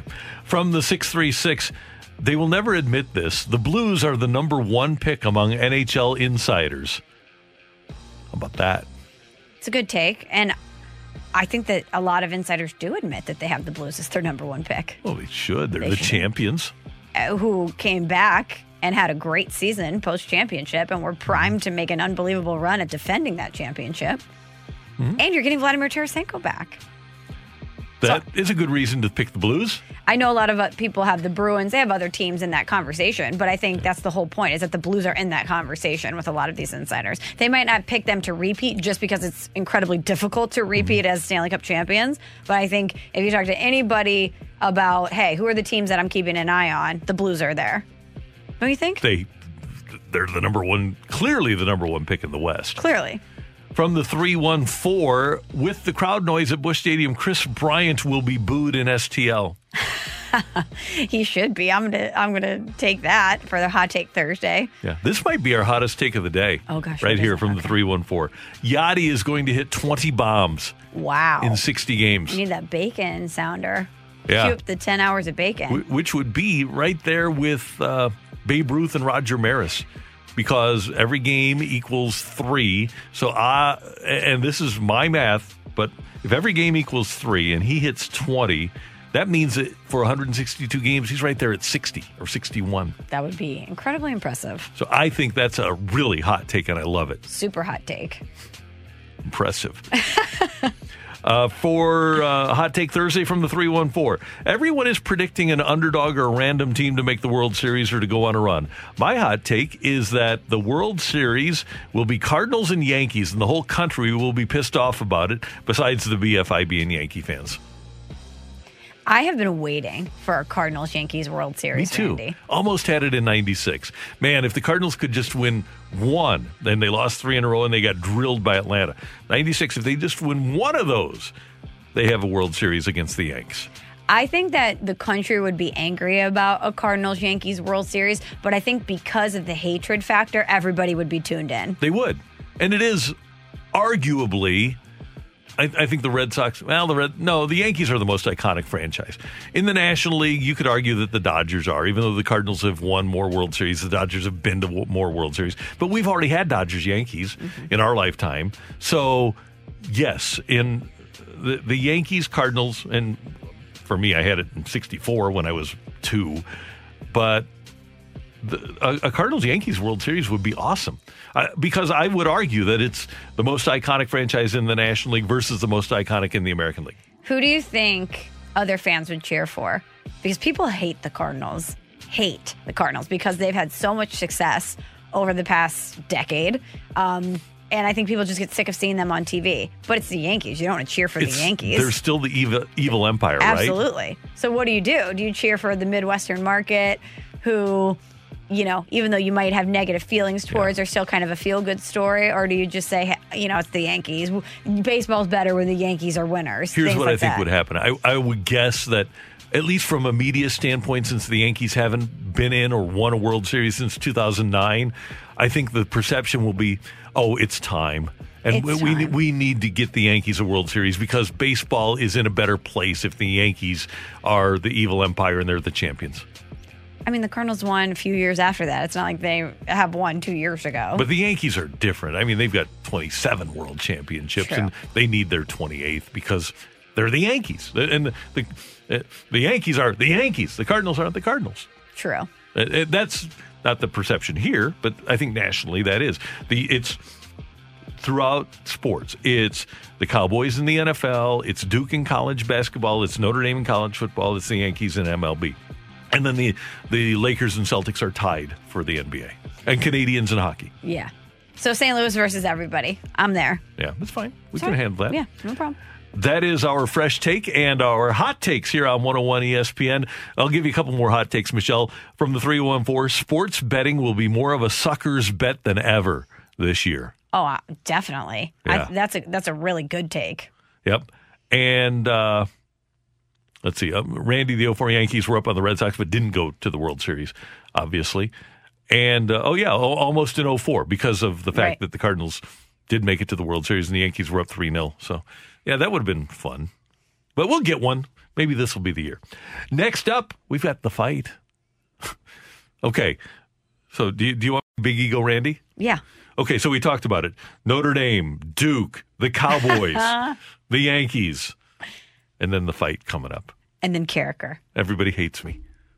No, they don't. Randy, see, this is the problem. You dominate in your Megamind. You are the evil empire, and everybody still loves you. We'll find out next on 101 ESPN. We're right back to the Carricker and Smallman podcast on 101 ESPN. Welcome to the fight on Carricker and Smallman. In the red corner, Average Joe Listener. And in the blue corner, the undisputed king of morning drive. Please welcome Randy Carricker. Welcome back to Carricker and Smallman here on 101 ESPN 835. It's time for the fight. Let's welcome in our challenger this morning. Trent is with us. Trent, good morning. Morning, Michelle. How are you doing? I am doing well. You ready to take on Randy? Ready as I'll ever be. All right, Trent. Question number 1. Who did the Cardinals trade to Seattle in exchange for Tyler O'Neill in 2017? Was it Michael Gonzalez? Oh, look at you, Trent. Okay. Don't even need the options. Trent is on fire. This is Hot Take Thursday, and Trent comes out on fire. I love it. Trent, trying to get my Randy on. I love it. Trent, who has won the most majors in PGA history? Is it Jack Nicklaus, Tiger Woods, or Arnold Palmer? Oh, ARC. I think he's chasing Jack. Yeah, A. All right. Trent, as I get my paper here, the St. Louis Blues last won the President's Trophy in the 99-2000 season. Who did the Blues lose to in the first round of the playoffs? Was it the San Jose Sharks, the Detroit Red Wings, or the Edmonton Oilers? Hockey's not my strong suit, but the Sharks did jump to my mind. Or is it the Red Wings? I'll go with the Sharks. I'll go A. And last one, Trent, when the 1994 MLB season ended prematurely due to a strike, who was leading the league in home runs? Was it Ken Griffey Jr., Frank Thomas, or Matt Williams? Well, I was 1 year old when this happened, so let's think. Do you want the options again? Yeah, one more time for me. Was it Ken Griffey Jr., Frank Thomas, or Matt Williams? Matt Williams seems like the least obvious one, so I guess I'll just go with him. Matt Williams, C. Okay. Trent, you brought the heat today. I can't tell you how you did. Oh. But, take that as a hint. Hey, you did well. I like that. Randy is walking in. Randy, say good morning to Trent. Morning, Trent. How you doing? I'm doing good, Randy. Thanks for listening. Thanks for playing. We appreciate it. I appreciate it, too. Thanks. Trent brought the heat on this Oh, Hot good. Take Thursday. I like it. So bring your A game, Randy. Okay. Who did the Cardinals trade to Seattle in exchange for Tyler O'Neill in 2017? Marco Gonzalez. Randy, who has won the most majors in PGA history? Jack Nicklaus. Randy, the St. Louis Blues last won the President's Trophy in the 99-2000 season. Who did the Blues lose to in the first round of those playoffs? Worst. So Mark Bergevin in Game 3 threw the puck into his own net, and they lost to the San Jose Sharks. And last one, Randy, when the 1994 MLB season ended prematurely due to a strike, who was leading the league in home runs? I believe, if I'm not mistaken, it was Matt Williams. All right, guys. We have new rules, which means that the tie does not go to the listener. We have a tiebreaker. You guys both got all 4 correct. Wow. So let's run through the answers, and then we're going to go to the tiebreaker. So it was Marco Gonzalez that the Cardinals traded to Seattle in exchange for Tyler O'Neill in 2017. Jack Nicklaus has won the most majors in PGA history with 18. The Blues did lose to the Sharks in 7 games in the 99-2000 season in the playoffs.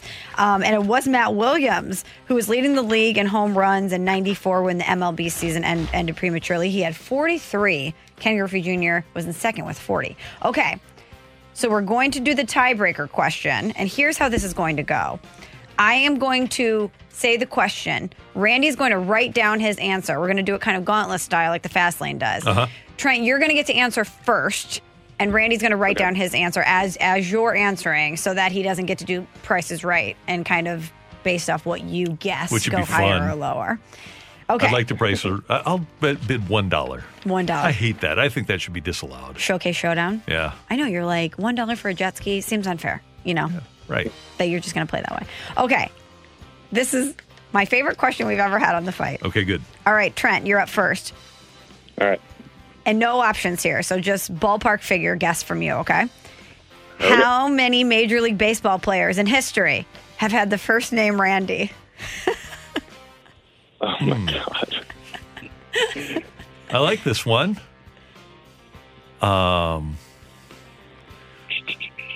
Okay, I'm going to go with... Don't tell us, right? I know, I'm just Okay. writing it down here. I'm going to overshoot this. I already know. It's got to be at least in the thousands, you'd think. I'll just go 2,500. Okay. Randy Carricker, your guess is 14. 14 was Randy's guess. 2,500 was Trent's guess. We've got a winner. We have a winner and still champion, Randy Carricker. Brought to you by Dobbs Tire and Auto Centers, your best choice for quality tires and expert auto service. Dobbs. Trent, I am so sorry. Randy got you on the tiebreaker. The answer, how many baseball players have had the first name Randy? 57. Ooh, more than I Jesus, thought. I'm so bad at these kind of questions. You guys, this tiebreaker. I'm sorry, Trent, and you killed it. You got all 4 sports questions right, and then you got the Randy question. Well, you didn't get it wrong. Randy was closest to the pin here. At least I was right. I was going to overshoot it. I'll take that. But hey, I've always talked crap on this stuff, and I've always said I was going to get 4 out of 4 whenever I got on the fight, and so I did. So I'm happy. You know what? You have bragging rights in our book, Trent. Great job. doubt. Thanks for playing. All right, I'll see you guys at a Battle Hawk game soon. Okay. You bet. Thanks, Trent. Gosh, I would love that. Caw-caw. Caw-caw. You did that the other night just for fun on I Twitter. tweeted caw just because. And it was a very fun thread because people were sending, like, you got that right, or they were sending tear emojis. And it just shows you, that tweet got such engagement, and it just shows you the little time that we had with the Battlehawks was so sweet. It was very impactful. Yeah. Very impactful. Yeah, it's kind of like Will Clark's time in St. Louis, right? Or Gretzky's time in St. Louis. Both of those guys. That's right. And the Battlehawks made a similar impact. That is The Fight on 101 ESPN. By the way, I guess Randy Johnson is the most prolific Randy. It's the first one that popped into my mind. So, and you had Randy Martz. Randy Choate. Yeah, forgot about him. He's How many active players do you think there are that have the first name Randy? Active players. I'm going to go, let's see, there were a total of 57. Yeah. I'm going to go 6. 3. Okay. And I can't remember I know Randy Arozarena was 1, Oh, and I don't yeah. remember the other 2. Yeah. But I did see it was 3. Randy A. I thought of Randy A right off the bat. So that's good. That's a good stat. 57 total. 57 Randys in baseball history. Coming up, we're going to head to the Brown and Crouppen Celebrity Line and talk some Blues hockey with our friend, our Blues insider from The Athletic, Jeremy Rutherford, who's next on 101 ESPN. We're right back to the Carricker and Smallman podcast on 101 ESPN. It's time for the Rutherford Report on 101 ESPN. Anything you folks want to know about the fascinating world of pro hockey, here we go. It is a Hot Take Thursday on Carricker and Smallman on 101 ESPN. And we do head to the Brown and Crouppen Celebrity Line, where Jeremy Rutherford, our Blues insider from The Athletic, is standing by. JR, how you doing?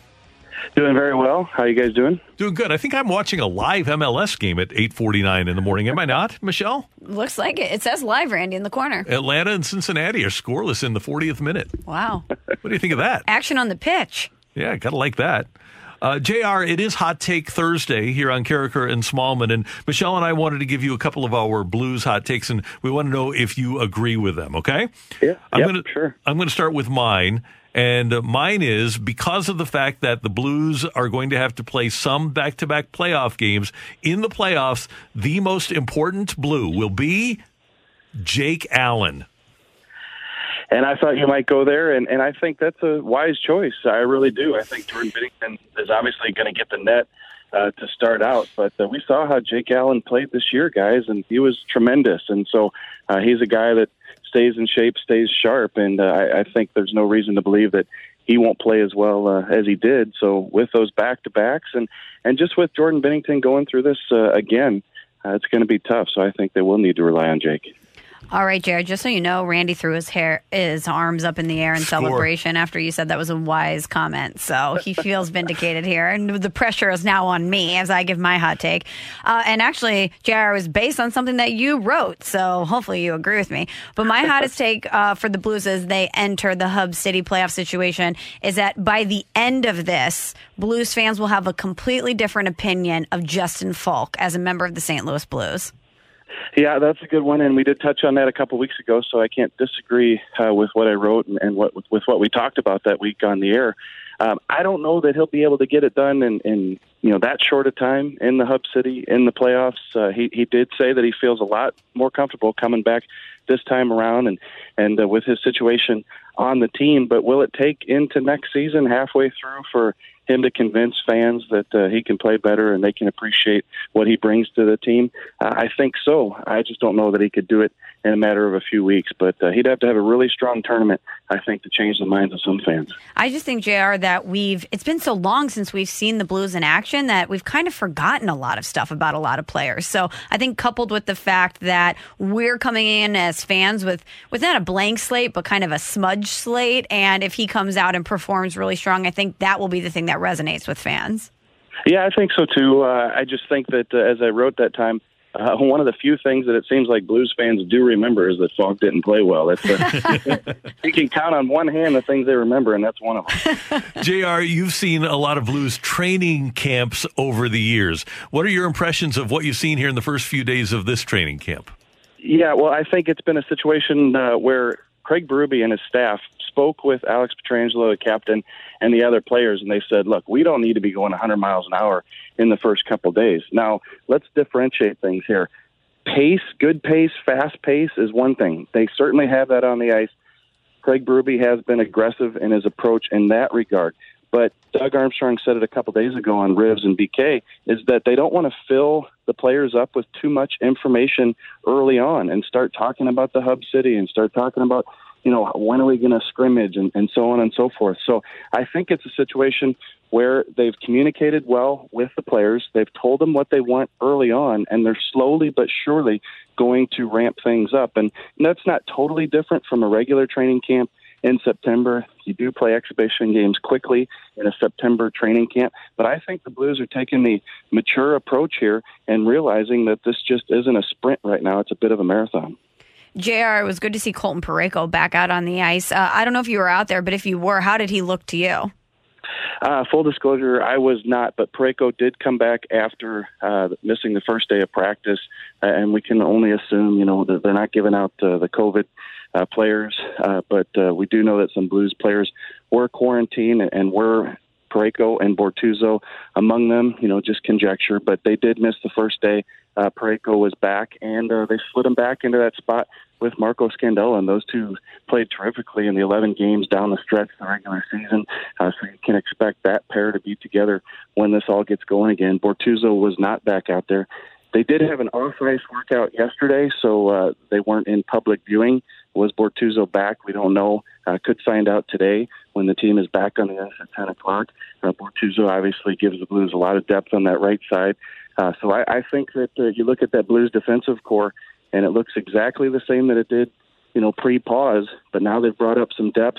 They've got some good players up skating with them, and Nico Mikola, also Jake Wallman, Derek Pouliot. So a lot of depth on that Blues defense right now. JR, I don't think that Marco Scandella will feel pressure, but perhaps the biggest reason, I told Michelle earlier, I think aside from Binnington, of all the lines and all the defense pairings, the most important one for the Blues last year was Bouwmeester and Parayko in the Stanley Cup run. And that does put some pressure on a guy like Marco Scandella to play with Parayko to the best of his abilities. Is he going to be Jay Bouwmeester? No. Jay Bouwmeester was, and people might not believe it here in St. Louis, but he was an elite defenseman. And Scandella has to play pretty darn well to even approximate what that pairing of Bouwmeester and Parayko was last year. You're right, and Bouwmeester underappreciated. I know that some people kind of liked what he did towards the end of last year, and especially in the playoffs, and maybe they came around on him a little bit, Randy, as opposed to a year ago when it looked like his career might be over, coming back from that hip injury. But Scandella has jumped in there and just fit perfectly. I thought a guy like Brendan Dillon, San Jose, was probably going to be your best fit veteran guy, left side, can play with Parayko, also play PK. Doug Armstrong and his staff, they go out and find a guy, and Marco Scandella, who just a lot of people weren't talking about. And he came in and he played well, so well, that they give him a 4-year contract extension. I think the fact that Doug Armstrong went out and gave a couple of these guys, you talk about Sammy Blais, Marco Scandella, Mackenzie McEachern, extensions during the pause, I think gives him a little bit more comfort. So I'm sure Scandella is going to feel some pressure, but he knows he's got a home here. He already knows that he can play well with these guys. So I do think that takes a bit off. Jared, what are some of the factors that you're going to be looking at as the Blues have their last couple of training sessions before they get ready to head to the hub city? Well, I think Pietrangelo said it a couple days ago. He said, dang, we look good. He said mentally, physically, that first day, he felt like they picked up where they left off. I think they're going to have to get some scrimmaging in, whether that's today or whether that's next week. We don't know yet. The number one thing you wanted to see coming in is just how fast could they pick it up, and then also the chemistry. But I wrote about it yesterday that the chemistry with these lines, it's been there for a year and a half with some of these lines. So you look at these teams, and they move things around, and the coach changes lines. We've seen that with Ken Hitchcock and previous coaches. Craig Berube has kept these guys together. So now when they come back, yeah, it's a little bit different. They haven't been skating together for 4 years, but they know they're going to be with the same players. And so I think that's what gives the Blues a little bit of an advantage coming back, just knowing that, hey, I know he's on my left, he's on my right. There's the puck. Let's go. Let's play hockey. So I think that's kind of what we're looking at here. JR, we do want to get a hot take from you, but Michelle has a great Petro hot take. Yeah. What was my Petro take? I don't remember, Randy. This is the last time we see Petro in a Blues jersey. Oh, that's right. From our text last night. Yeah. What do you think about that one, JR? Wow, you guys are really putting it on me here. I don't think so. I still hold out a belief that that they can figure out something to get him done. Look, I realize the money doesn't look good in terms of clearing cap and trying to bring him back. But Doug Armstrong, to me, if you look him in the eye and say, how much does Alex Pietrangelo mean to this team? He's going to tell you a ton, an absolute ton. And so, does not having Alex Pietrangelo, but being able to have 3 or 4 of these other players in terms of depth and the money that you need to re-sign Alex Pietrangelo, I just can see him figuring out a way to get it done, bringing Alex Pietrangelo back. All right. And your hot take, what is it for this Thursday? It doesn't have to be hockey. It can be on anything. Let's see here. How about the Blues play the Boston Bruins for the Stanley Cup final? Again, that's not really hot, though, is it? That's strong. I like that. No, that's great, JR. That's great. And then I'll let you guys pick the winner on that one. Oh, well, I think we know who we're picking. I'll just say this. Brad Marchand will be crying again. That's all we need to know. That's great. JR, you're the best. Thanks for the time. We appreciate it. Hey, thanks, guys. See ya. That's our Blues insider from The Athletic, Jeremy Rutherford on 101 ESPN. And if you have not yet subscribed to The Athletic, it's great, and you should. You absolutely should. Worth every cent. Next up, we've got today's big thing, and that includes more hot takes. We've got a hot take mic drop or two coming your way on 101 ESPN. We're right back to the Carragher and Smallman podcast on 101 ESPN. Opinions do matter. Time for today's big thing with Carragher and Smallman on 101 ESPN. Powered by SSM Health is here, in person or online, to provide the safe, high quality, and personalized care you've come to expect. Visit SSMHealth.com for more information.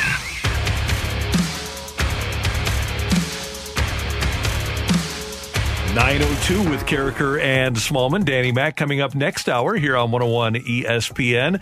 And it is time for today's big thing. In addition to more of your hot takes here on 101 ESPN. Michelle, and by the way, I didn't mention that your time check, 9:03 now, brought to you by Clarkson Jewelers, an officially licensed Rolex jeweler. Summer camp brought to you by Camping World continues. And we don't even have a Camping World around here, I don't think. 65780 if we do. I've never been to Camping World. I've seen them before in Ohio, and they're just massive lots full of campers. It's like a whole world of campers. Sounds exciting if you're into that sort of thing. Maybe someday. Are you a camper guy? Not, but if I had a luxury motorhome, it might change my mind. Yeah. I don't know if I would ever really be a motorhome type of gal. Seems claustrophobic. I know they're very beautiful on the inside. Yeah, and there are some that are pretty big. Yeah.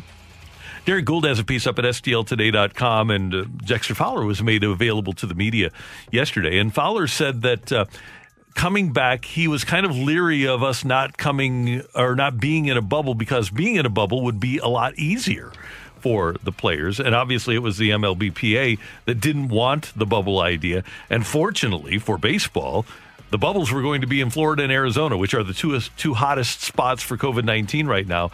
So I believe things worked out for the best for baseball, not being in a bubble.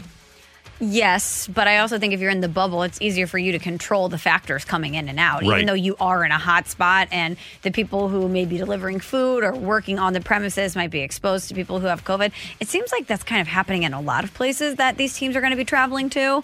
So I think if I was a player, I would feel, from a health and safety protocol standpoint, more comfortable in a bubble scenario. So with Fowler's feelings known, did he even think there would be a season this year? Yeah, I'm excited about it. I think everybody wants to get back to playing baseball. You know, it's been, you're sitting at home, love being at home with the family, but, I felt like it's time to get back to work. I think everybody's ready to go. It got a little frustrating, at times, because obviously we wanted to play, but, other things, there are a lot of other variables, and I'm glad we got those settled. And one of the variables is going to be no fans. That's going to be weird for us, obviously. What'll it be like for the players? Yeah, I mean, it's like that. I feel like it's going to be like some minor league baseball games. Some teams not a lot of teams, sell out every game. So it's kind of quiet at minor league games. I feel like it's going to be like that. But at the same time, the competition's there, and I believe when we lock in, we'll be ready to go. What do you think? It'll take them maybe a week to adjust? Yeah, I think so.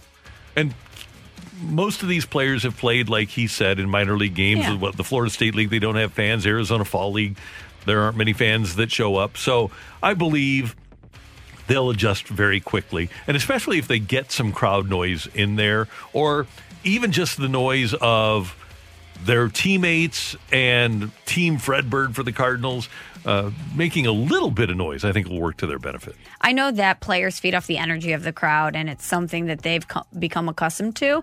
But I also don't think they spend a ton of their time during the game anyway looking at the crowd or identifying the crowd. It's just kind of a background ancillary thing. I mean, if you talk to players, a lot of times they talk about blocking that out. That's what they have become accustomed to in regards to the crowd, is blocking it out in a lot of ways. So I think after a week or so, especially with teams having inter-squad games and getting used to the feel of an empty stadium, that I think they'll adjust just fine. Michelle, I've heard stories of first basemen at Busch Stadium looking into the crowd, trying to find attractive women.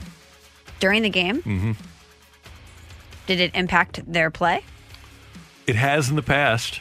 Interesting. Yeah. A hard hit ball right past them down into the corner because they weren't really paying attention.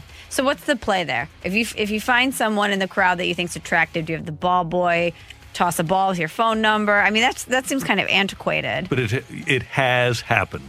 I'm sure it's happened. But what's the modern day play there? I don't know if there is one that's beyond or better than that one. Because I would be nervous if I was a player to do that immediately that's going up on Instagram. Oh, right now that you're exactly right. If That's a ball a great boy point. tosses, I wouldn't do it. But if somebody tosses someone a ball and says, "Hey, player X wanted you to have this," and it has their phone number, I just imagine a lot of people out there would be putting that on social media pretty quickly. Social media has changed things. That's a great point. So then, yeah, what's the play? Do you have somebody ask what their Instagram handle is so you can slide in the DMs, Randy? Maybe. I don't know. I don't know how you do it these days. There was a prominent Cardinal one time who left his number and some tickets on an attractive woman's windshield in Clayton. Saw her walking into a store or something. Wow. And what a power move. Yeah. And so she said, she already had a boyfriend who happened to be a prominent businessman in town. Oh, yikes. And gave the tickets to her brother, who took one of his friends. And apparently the player was none too happy about the fact that she didn't show up to the game, but the seats were filled. But if you're the player in that scenario, you didn't even engage with her. You just left it on her windshield. I know, but that's she what you doesn't think owe you you can anything. Do. That's what you think you can do, though, when you're a big athlete. Like there are athletes. There are legendary stories about one athlete who would go to Vegas and just have his handler, his body guy. He would point out 3 or 4 women to him in Vegas, and the body guy would go, "Hey, you want to spend time with Mr. X?" And the women would go upstairs. That was one of the things with Tiger, with his scandal. Tiger wasn't approaching these women. He was just, he had his person go and say, "Hey, you want to spend time with Tiger?" And it wound up working. And you think, these women were working at Friendly's, that they would be approachable, Randy. Oh, and Perkins? Yeah, right. You'd think so. Yeah. Hey, what can I get you? Well, I'd like the number 8 with the eggs over easy and you after you're done working. It'd be simple. Let's go meet in the church parking lot. Church parking lot? Tiger did that. It was convenient. It was across the street. What do you think? Never mind. Okay. Never mind. Hot takes on 101 ESPN. Let's hear from Chet. Dak Prescott should be paid more than Patrick Mahomes. He's a better quarterback. He's got a better arm, better legs. If he was a Kansas City Chief, they would have won a Super Bowl the last 3 years in a row. That's a totally hot take from Chet. Clearly a Cowboys fan. Chet might have the hottest take of the entire day. That's a pretty hot take, yeah, that Prescott's better than Mahomes. Wow. But we appreciate the hot takes. We welcome all hot takes, even misguided ones. Michael is next. Hot take, the 2020 Cardinals would be baseball's version of the 2003 Stanley Cup champion New Jersey Devils. They will score few runs, but will give up even less behind great defense and pitching. And, of course, Yadi Molina will be the Scott Stevens of the team. Ooh. Okay, good. Okay, yeah. So the the Cardinals are going to suppress the opponent's offense. And I agree with Michael 100%. I believe the Cardinals are going to win a lot of 2-1, 3-2 games, 1-0 games, 2-0 games. And that's why they're going to be great. Yes. I agree with that. I think we're going to see a lot of close games. But I love Molina as the Stevens. Yeah, pretty tough guy. Mm-hmm. I wonder who he's going to give the concussion to, like Stevens did to Lindros. Oh, I don't know. That's a good question. Find somebody. Yeah. By the way, multiple texts pointing out that there is a Camping World off of 70 in St. Peter's near Wentzville, and we're glad to know that. So if you want to see a Camping World, and by the way, they support Summer Camp 2020 in Major League Baseball, just drive down 70 and you'll see one. Pretty cool. Shout out Camping World. Here is a 618 hot take. My hot take is Jason Tatum will win a couple of championships in Boston, and he will go down in history as the greatest player to ever come out of the St. Louis area.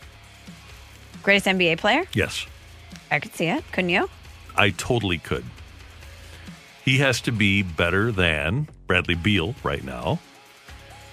He has to be better than JoJo White. I think a lot of people think that JoJo White is the best ever to come out of the area.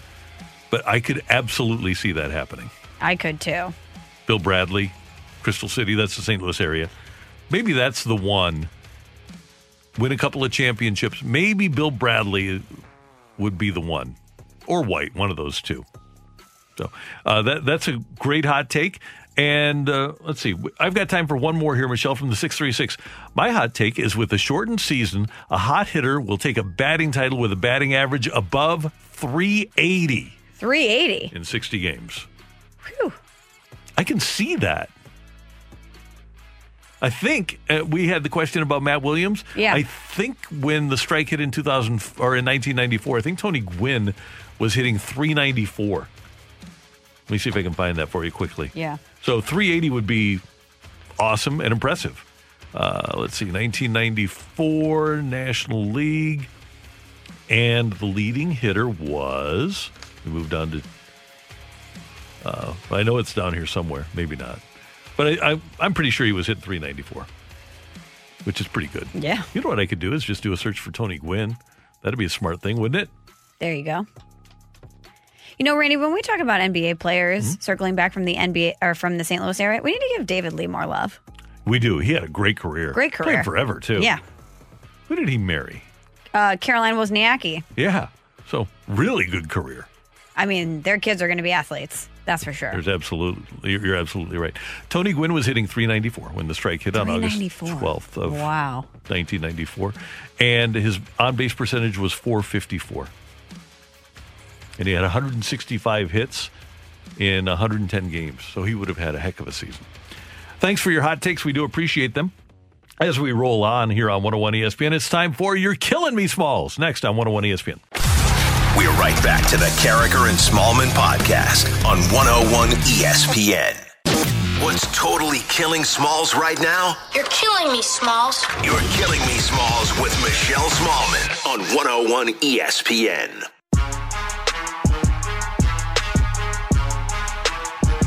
All right. Michelle works hard on this, and we always have fun with it. And here we go. You're killing me, Smalls. Okay, Randy, today I'm going to lead with something that's a story that's not a story, if that makes sense. So I see that Dan Snyder, Washington football team owner, is trending.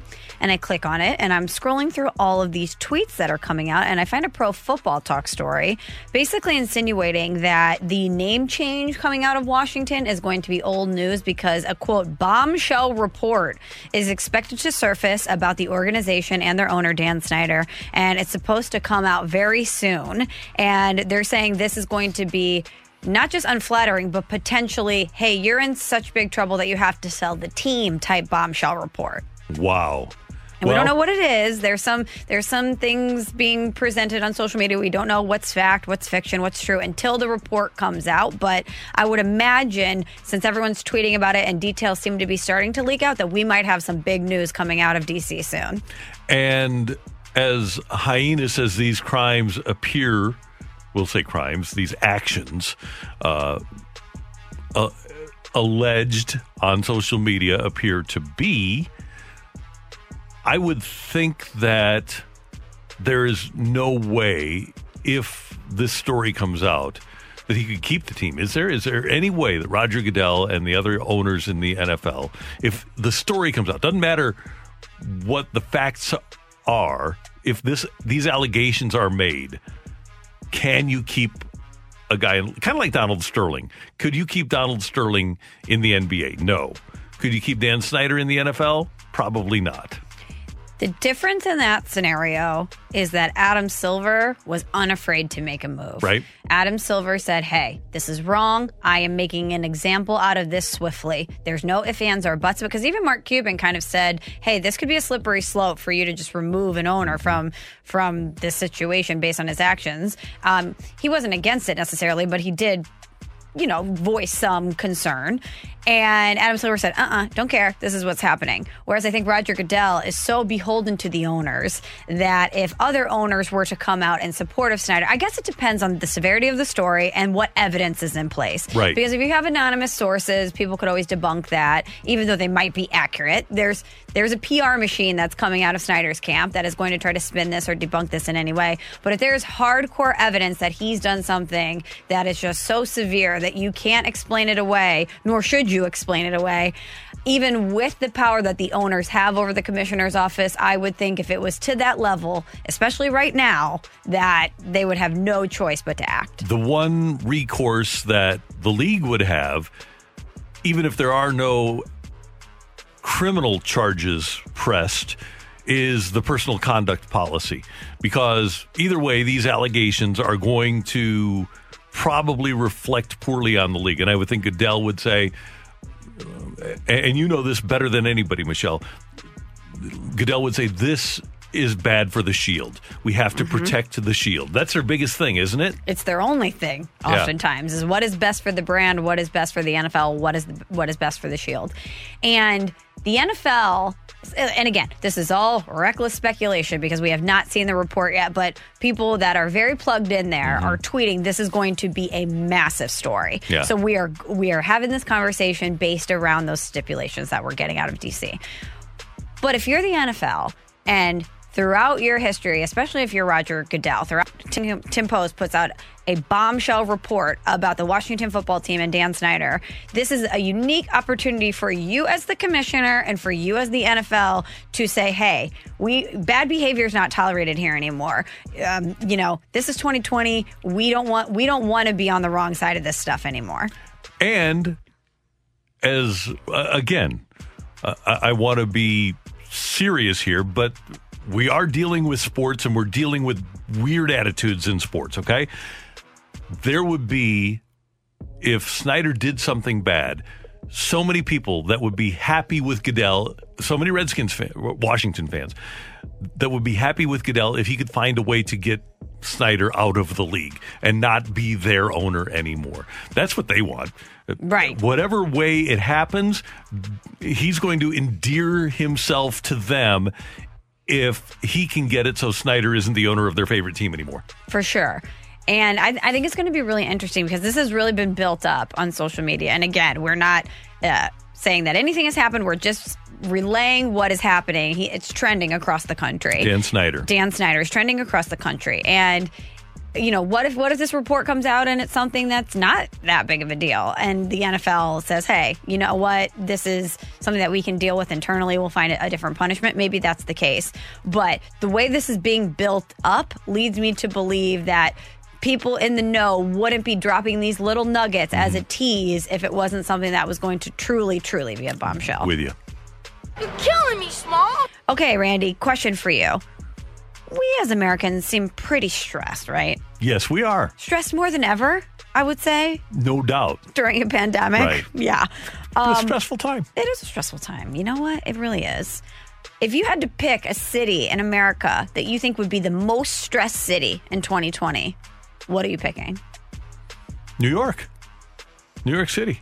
I would think that was a pretty good pick because it's a stressful place to live anyway. Right. And the COVID outbreak hit New York City very hard. They were the epicenter for a while. Well, Randy, according to a survey done at Wallet Hub, Cleveland sits at atop America's most stressed cities in 2020. They lost LeBron. They haven't won any other sports championship since 1964.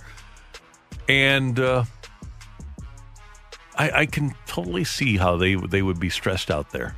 Do they give any other good reasons besides their sports teams? They do. I don't. That's not even in the conversation. But you just added to their stress. They Randy. lost LeBron. I mean, you did, but he brought you back a championship. That should ride you out for quite some time. Oh, yeah, that's great. You know, so I feel great about Albert Pujols right now. Okay, well, Cleveland ranked number 1 for most financial stress, number 3 for health and safety stress, number 4 in family stress. They were also found to have the highest rate of divorce and the second highest poverty rate in the country. Wow. See, that's interesting because all of those things I would not have been aware of. Just as a visitor to Cleveland, I like Cleveland a lot. I like downtown Cleveland. I think they've done a really good job with it. I love the Rock and Roll Hall of Fame. Jacobs Field, their football stadium, is right next door to the Rock and Roll Hall of Fame. I think it's a cool town. But then you hear those things and you can understand why people would be stressed. And maybe that high divorce rate is because Halle Berry is from there. And hasn't she anteed up a little bit to try to get that divorce rate up? Halle Berry's from Cleveland? Yeah. They've got an unbelievable celebrity culture there. Really? Yeah. Let me just do a quick search for you. Okay. Notable people from Cleveland. Well, while you're doing that, I'm going to tell you the top 10 most stressed cities in America because we here in St. Louis are on the list. Ooh. So Cleveland, as I mentioned, number 1. Detroit, number 2. Birmingham, Alabama, number 3. You have Gulfport, Mississippi, checking in at number 4. Newark, number 5. Baltimore, number 6. New Orleans, number 7. And then St. Louis, Missouri, Randy, checking in at number 8. We are the 8th most stressed city in America. And what are they saying about us? It just says we're number 8. Just we're stressed, huh? Yeah, based on all those factors that I mentioned. Same thing. Financial stress, health and safety, divorce, poverty rate, all of these factors going in St. Louis, number 8. Wow. Guess we're not top 5. That's right. We aren't champions in anything anymore. I mean, I would think it's a positive that we're at least at the bottom half of the rankings. Yeah, I think so. Bottom half of the top 10. Yeah, exactly. Yeah. Okay, how about this list? From Cleveland, Paul Newman. Oh, wow. Would have never guessed that. Bob Hope. Bob Hope, okay. Tom Hanks. Tom Hanks is from Cleveland? Yep. Halle Berry. Okay, yes. Drew Carey. Yeah, we knew that. Cleveland rocks. Chrissy Hind. Don't know her. Mm-mm. LeBron. Yes. Hal Holbrook, famous actor from back in the day. Toni Morrison. John Lithgow. Wow. Tim Conway. Henry Mancini. Let's see if they got any other. Terrence Howard. Wow. Cleveland guy. Patricia Heaton from Everybody Loves Raymond. Yes. Phil Donahue. Devo. Mike Douglas from the Mike Douglas Show. You started out really strong, Randy, and now well, I'm going from one. And yeah. The group, the OJs. Love Train OJs? Yeah. Respect. Arsenio Hall would not have guessed Cleveland. No, Al Roker. Here's what's happening outside your door. Marilyn Manson. Stop it. Yep. Marilyn Manson is from Cleveland? Born Brian Hugh Warner, known for his controversial stage persona, frontman for the eponymous band whose name juxtaposes two cultural icons, Marilyn Monroe and Charles Manson. Wow. Marilyn Manson. Wow. Deborah Winger, actress. It's pretty amazing. She was great in Forget Paris. Yeah, she was. And she was in the Firm. She was really good in that. Nice. She was in another one, too. So anyway, Steve Harvey, Cleveland guy. What? So we've got Drew Carey and Steve Harvey? Yeah, how about that? Fred Willard, the late, great Fred Willard. Outstanding. Yeah, so that's pretty... So let's... Anne Heche is from Cleveland. And they got her listed at number 41. Wow. So, yeah, they've got a pretty good history of famous people there. So way more than I expected, I'll be honest. Yeah, me too. I'm just scrolling to see. Tom Hanks, that one really threw me for a loop. Yeah, and he's number 3. So yeah, who was number 1? Paul Newman. Paul Newman and Bob Hope, 1 and 2. Ed O'Neill. Love Ed O'Neill. Take it or leave it, though. No disrespect to Bob Hope and Paul Newman, but Tom Hanks should be number 1. Yeah, and love Bob Hope and Paul Newman, but right now, hasn't LeBron passed them? When I think Cleveland, if you were to say, hey, name one famous person from Cleveland, I would say LeBron or Drew Carey, just because of Cleveland Rocks, because of the show. Do you have any interest in the Black Keys? Yes, I saw them live. They were very good live. Cleveland. What? Yep. So it's pretty amazing. So now you know via radio.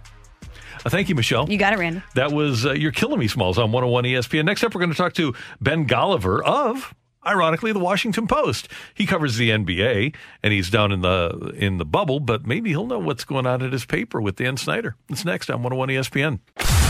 We're right back to the Carricker and Smallman podcast on 101 ESPN.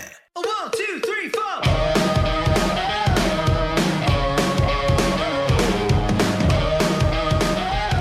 With Michelle Smallman, I'm Randy Carricker, and we head now to the Brown and Crouppen Celebrity Line. Ben Golliver covers the NBA for the Washington Post and joins us now from the bubble in Orlando.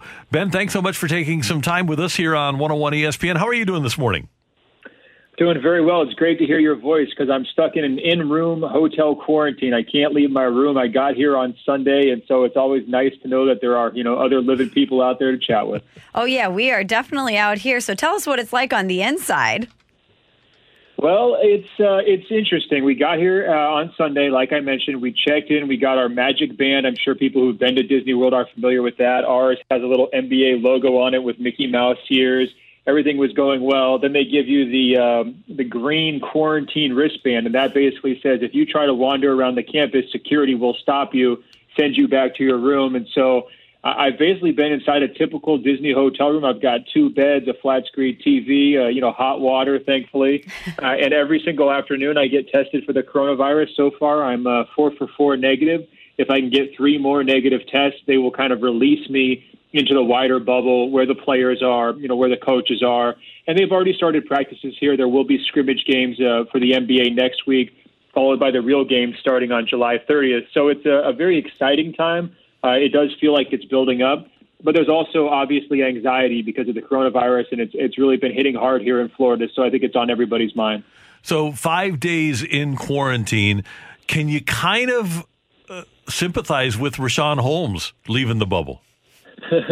Yeah, well, the meals have been a little bit hit or miss. I don't want to be a complainer, certainly. One of the players, John Morant, said he's not a silver spoon guy. That's kind of how I feel, too. I don't need a lot of luxury in my life, but, the meals sometimes are better than others, and it sounded like he just wanted his favorite food by Postmates and wound up getting busted.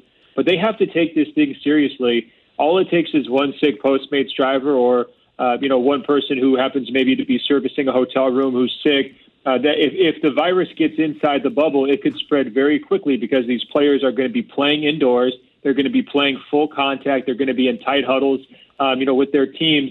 And so if one person gets it, it can spread, throughout a team and throughout the tournament. So there's so much at stake here, whether it's the television revenue, whether it's the reputation of the league, whether it's the ability to crown a champion, that I think the NBA has to be very, very strict with its enforcement. And as somebody who's actually in the bubble, I appreciate it. I want them to be strict. I don't want people flouting the rules and kind of going out there and taking unnecessary risks because that puts my health in danger as well. You're right, Ben. If you're inside the bubble, you certainly do want to hold others accountable because you don't want to put anyone at risk. And that's why the NBA said, hey, we're going to put an anonymous safety tip line out there. So if you see anyone breaking the rules, you can go ahead and anonymously let people know. You have players like Rudy Gobert saying, hey, I understand why this would be in place, but I think it's petty. How do you think players are going to use the hotline? Do you think they're going to use it appropriately, or do you think that they'll abuse it in some way? Well, that's a great question. I don't know. It's hard to get into the mind of the players. I think for me personally, I am not usually one to kind of call the RA in college, and, I'm not really one to kind of, have a noise complaint with my neighbors. I live in Los Angeles. I've never really done that, never called the cops on them. So I think it would be a very extreme situation that would require that. I think it's also important to remember that this is a really big campus, and I'm sure they've got, video surveillance and other security measures at place. At the same time, it's such a big campus that it really doesn't feel overbearing. It doesn't feel like you're on, other people are on top of you or, everybody's crowding into an elevator or anything like that. It does seem kind of peaceful and idyllic. And remember, Disney World is used to having tons of thousands, hundreds of thousands of visitors here. And in our particular area, it's really just the NBA. So there's only about 1,000 people. So, trying to keep track of everyone is certainly a challenge. But at the same time, people can kind of spread out. They can go fishing. They can go biking. They can kind of do some of the fun activities that have been set up. And I think hopefully everyone is going to want to comply with the rules. I'll also say this. I mean, the situation in Florida with the coronavirus is so bad. It's a good motivation to stay on campus, right? I mean, it does feel safer here. Maybe it's a falser, sense of security just because we're physically removed from the outside world. But when I was flying, for example, coming through the Orlando airport, I was much more stressed out about my potential exposure there than I am right now, sitting on Disney's campus. Ben Golliver of the Washington Post with us on 101 ESPN. And Ben, in regards to players, only 2 out of 322 tested positive. I would have to believe that the league feels pretty good about heading into playing games and being able to get through this thing. For sure. Well, here's the thing. They had more than 40 people test positive during their tests in June and July before they came to Orlando. And to me, that's a really high number. It's kind of a scary number. More than 10% of the players who are going to be competing down here tested positive. But the important thing was they isolated all those players before they got to Orlando. So once everyone's in Orlando and they're going through the tests, that's the 2 number that you're describing. And that's an excellent number because that means the travel to get down here by charter plane was relatively safe and it worked. And it also means that their testing program has worked because they were able to catch both of those people before they went to practices with teammates or before they were in team meetings or before they were playing games. And so that way, again, you're being proactive in trying to stop this virus. So 2 people tested positive down here, but so far the bubble hasn't been breached because no one was positive and interacting with teammates. And that's the really, really important thing. So we hope it stays that way. The more time that passes without that breach, the more confident I am that they're going to get these games started. And I think the more peace of mind the players have, too. I think you can start to see players settling in a little bit. There was a lot of nerves prior to coming down to Orlando. They were concerned about the health. They were concerned about social justice protests. They were concerned about quality of life. And it feels to me a little bit like a study abroad semester or maybe summer camp where, you're all worried about it before you go. And then once you get there, it's like, well, you got to make the best of the situation, right? You can either sulk in the corner or you can kind of go about your business. And I see a lot of these NBA guys going about their business and trying to get a new routine. But I want to talk a little bit about what we're going to see on the court. We know that Rajon Rondo's out 6 to 8 weeks with that thumb injury. What does that injury mean for the Lakers' title chances?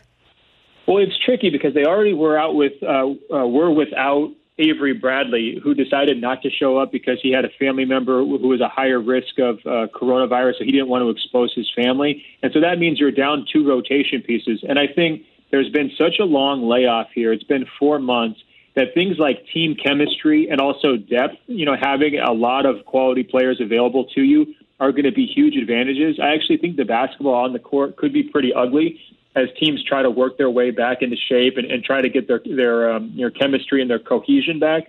So, every body counts, every body matters. And so to be down 2, that's a real blow for the Lakers. It makes LeBron James's life harder. When I'm looking at these champion, contenders, I would start actually with the Clippers because they are very deep. They made a bunch of moves during the season to add pieces to their rotation. And they have a lot of guys who just want to play basketball and go home. They don't really, not interested in the limelight. They just are a very straightforward, simple-minded team in terms of being competitors. So from that standpoint, I think my championship pick would be the Clippers. But we really have no idea. It's been so long since we've seen basketball. It's almost like a brand new season. So that adds to the excitement factor. And I know a lot of basketball fans out there are starting to get revved up. Ben, aside from throwing soup at assistant coaches and various and sundry other incidents, J.R. Smith is like Mr. Chemistry. The Lakers added him, so doesn't that take care of the problem? Well, yeah, and they have Dion Waiters too, so they're digging deep. The Lakers have tried to make their moves to fill out that backcourt. J.R. Smith's, he's somebody that LeBron trusts. Even though they had that meltdown in the finals a couple of years ago, I mean, he's clearly, one of LeBron's, confidants, if you want to call it that. But it's tricky because, some of these other teams, they had 5-6 months together during the regular season. So maybe they come back out here to Orlando and they hit the ground running. The hard part is when you're trying to work in these new pieces. Another team I actually feel really bad for is the Brooklyn Nets. I think they had 6 or 7 guys who didn't come down here. What is that going to look like when they get onto the court? And if you're the Milwaukee Bucks and you're the 1 seed and you're playing the Brooklyn Nets, you might have to ask them, who are you guys? What's your name? This is like an interim team trying to go out there and play. So these are going to be challenges that everybody has to deal with. And it's funny, the number one thing that we have to do as reporters next week is to just take a head count because we don't totally know which players are down here yet, which players aren't. In part because that's the league and the teams trying to protect their players' medical privacy. So if somebody tested positive and they were delayed coming down here, they're trying to obscure that information from us. So it's a little bit of a cat and mouse game, but I think that, ultimately we're going to have greater clarity next week. Finally, Ben Golliver, a couple of days ago, you put on the market, I would think, some valuable quarantine commodities in soda and coffee drinks, asking for water, orange juice, or future second-round picks in return. Did you get any takers? Well, it was funny. Immediately the market got flooded with other reporters trying to undercut my prices. It was terrible. Everybody wants to get rid of the sugary Starbucks drinks, and so I haven't been able to successfully get a trade going yet. Although I did figure out, guys, there's a life hack. Don't tell my fellow reporters. If you just call the front desk, they'll bring you whatever drink you want. So they brought me like 2 extra cases of water. So I'm living really large here in the quarantine. Wow. Love it. Hey, we appreciate you taking some time with us. Thanks so much. We loved having you on. All right. Thanks for having me, guys. Take care. You too. That's Ben Golliver of the Washington Post with us on 101 ESPN. I mean, 2 extra cases of water. What a flex. That's a big-time move, isn't it? And all he had to do was call. Who knew? That's right. So the tweet was on July 12th, accepting all trade offers for soda and coffee drinks after 6.95 more days of NBA bubble quarantine, seeking water, OJ, or future second-round picks. Love that.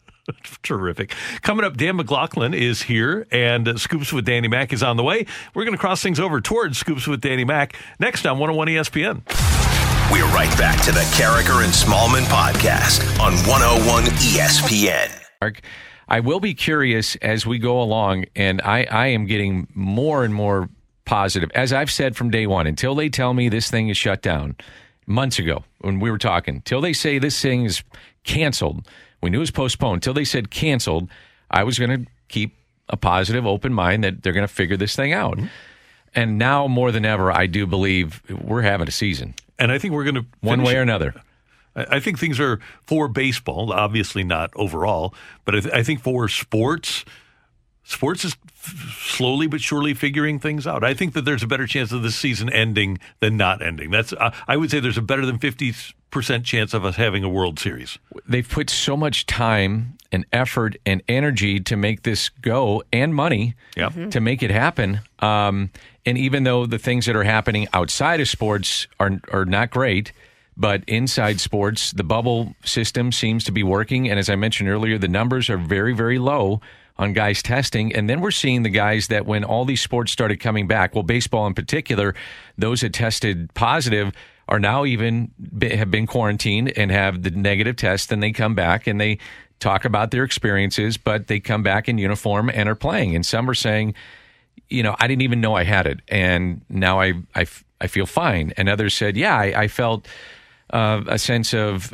lost my taste. Or some guys said, I felt like I had a headache or a flu or a little bit of a fever, but now I feel okay, and I'm feeling it's just crazy the different ways that people react to this, but they do get back in uniform and play. So again, to your point, I do think that we're come hell or high water kind of thing. We're going to have a season just because they put so much into this. And now we've gone down this road of this camp, and go ahead and give your plug. Oh, brought to you by Camping World. There's down 70 near Wentzville. Right. That we're going to get this thing done. Now the big hurdle, at least in my mind, is what the first week or two is going to be like with the teams that travel. Mm-hmm. What happens once you travel? Then what do the numbers look like with testing once that happens? What do we got coming up with Scoops? Well, speaking of a sport that is, I think, figured it out relatively well, it's golf. And Tiger Woods coming back today. I'm fired up about watching Memorial.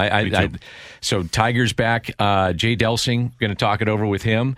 Love talking golf with Jay. And have you guys watched DeChambeau hit the golf ball? Yes, it's ridiculous.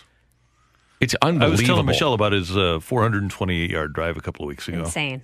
He teed off this morning, and it was like 368 off number one. It's just unbelievable. Game changer. Well, so he was saying, I guess it was 2 days ago, somebody said, well, what do you do if you're a little errant? And most guys say, well, I've heard guys say this, and I don't know if everybody has said it, but some guys say, well, I slow it down. I think about it. No, I just start swinging harder. I was like, what? So anyway, get into what he's doing. It's just incredible. And I just think the return of Tiger coming back, that's just, if you're a sports fan and a golf fan, how great is that? Changes the game. It does. We'll be listening. Thank you, sir. All right, guys. Thanks. Scoops with Danny Mac coming up. Thanks to our producer-engineer, Tanner Hendrickson, doing great work as always. Michelle, this was fun. This was fun, Randy. See you later tonight at the ballpark. We're going to be at the ballpark, and every Thursday is Hot Take Thursday now, from now on till eternity. Eternity, huh? Well, or as long as we're here, one or the other. Okay. On 101 ESPN. For all of us, thanks for tuning in, texting in, being a part of the show. Till tomorrow at 7. Have a great day, St. Louis. That was the Carricker and Smallman podcast on 101 ESPN. This is the story of the one. As a maintenance engineer, he hears things differently. To the untrained ear, everything on his shop floor might sound fine, but he can hear gears grinding or a belt slipping. So he steps in to fix the problem at hand before it gets out of hand. And he knows Grainger's got the right product he needs to get the job done, which is music to his ears. Call, click Grainger.com, or just stop by. Grainger, for the ones who get it done.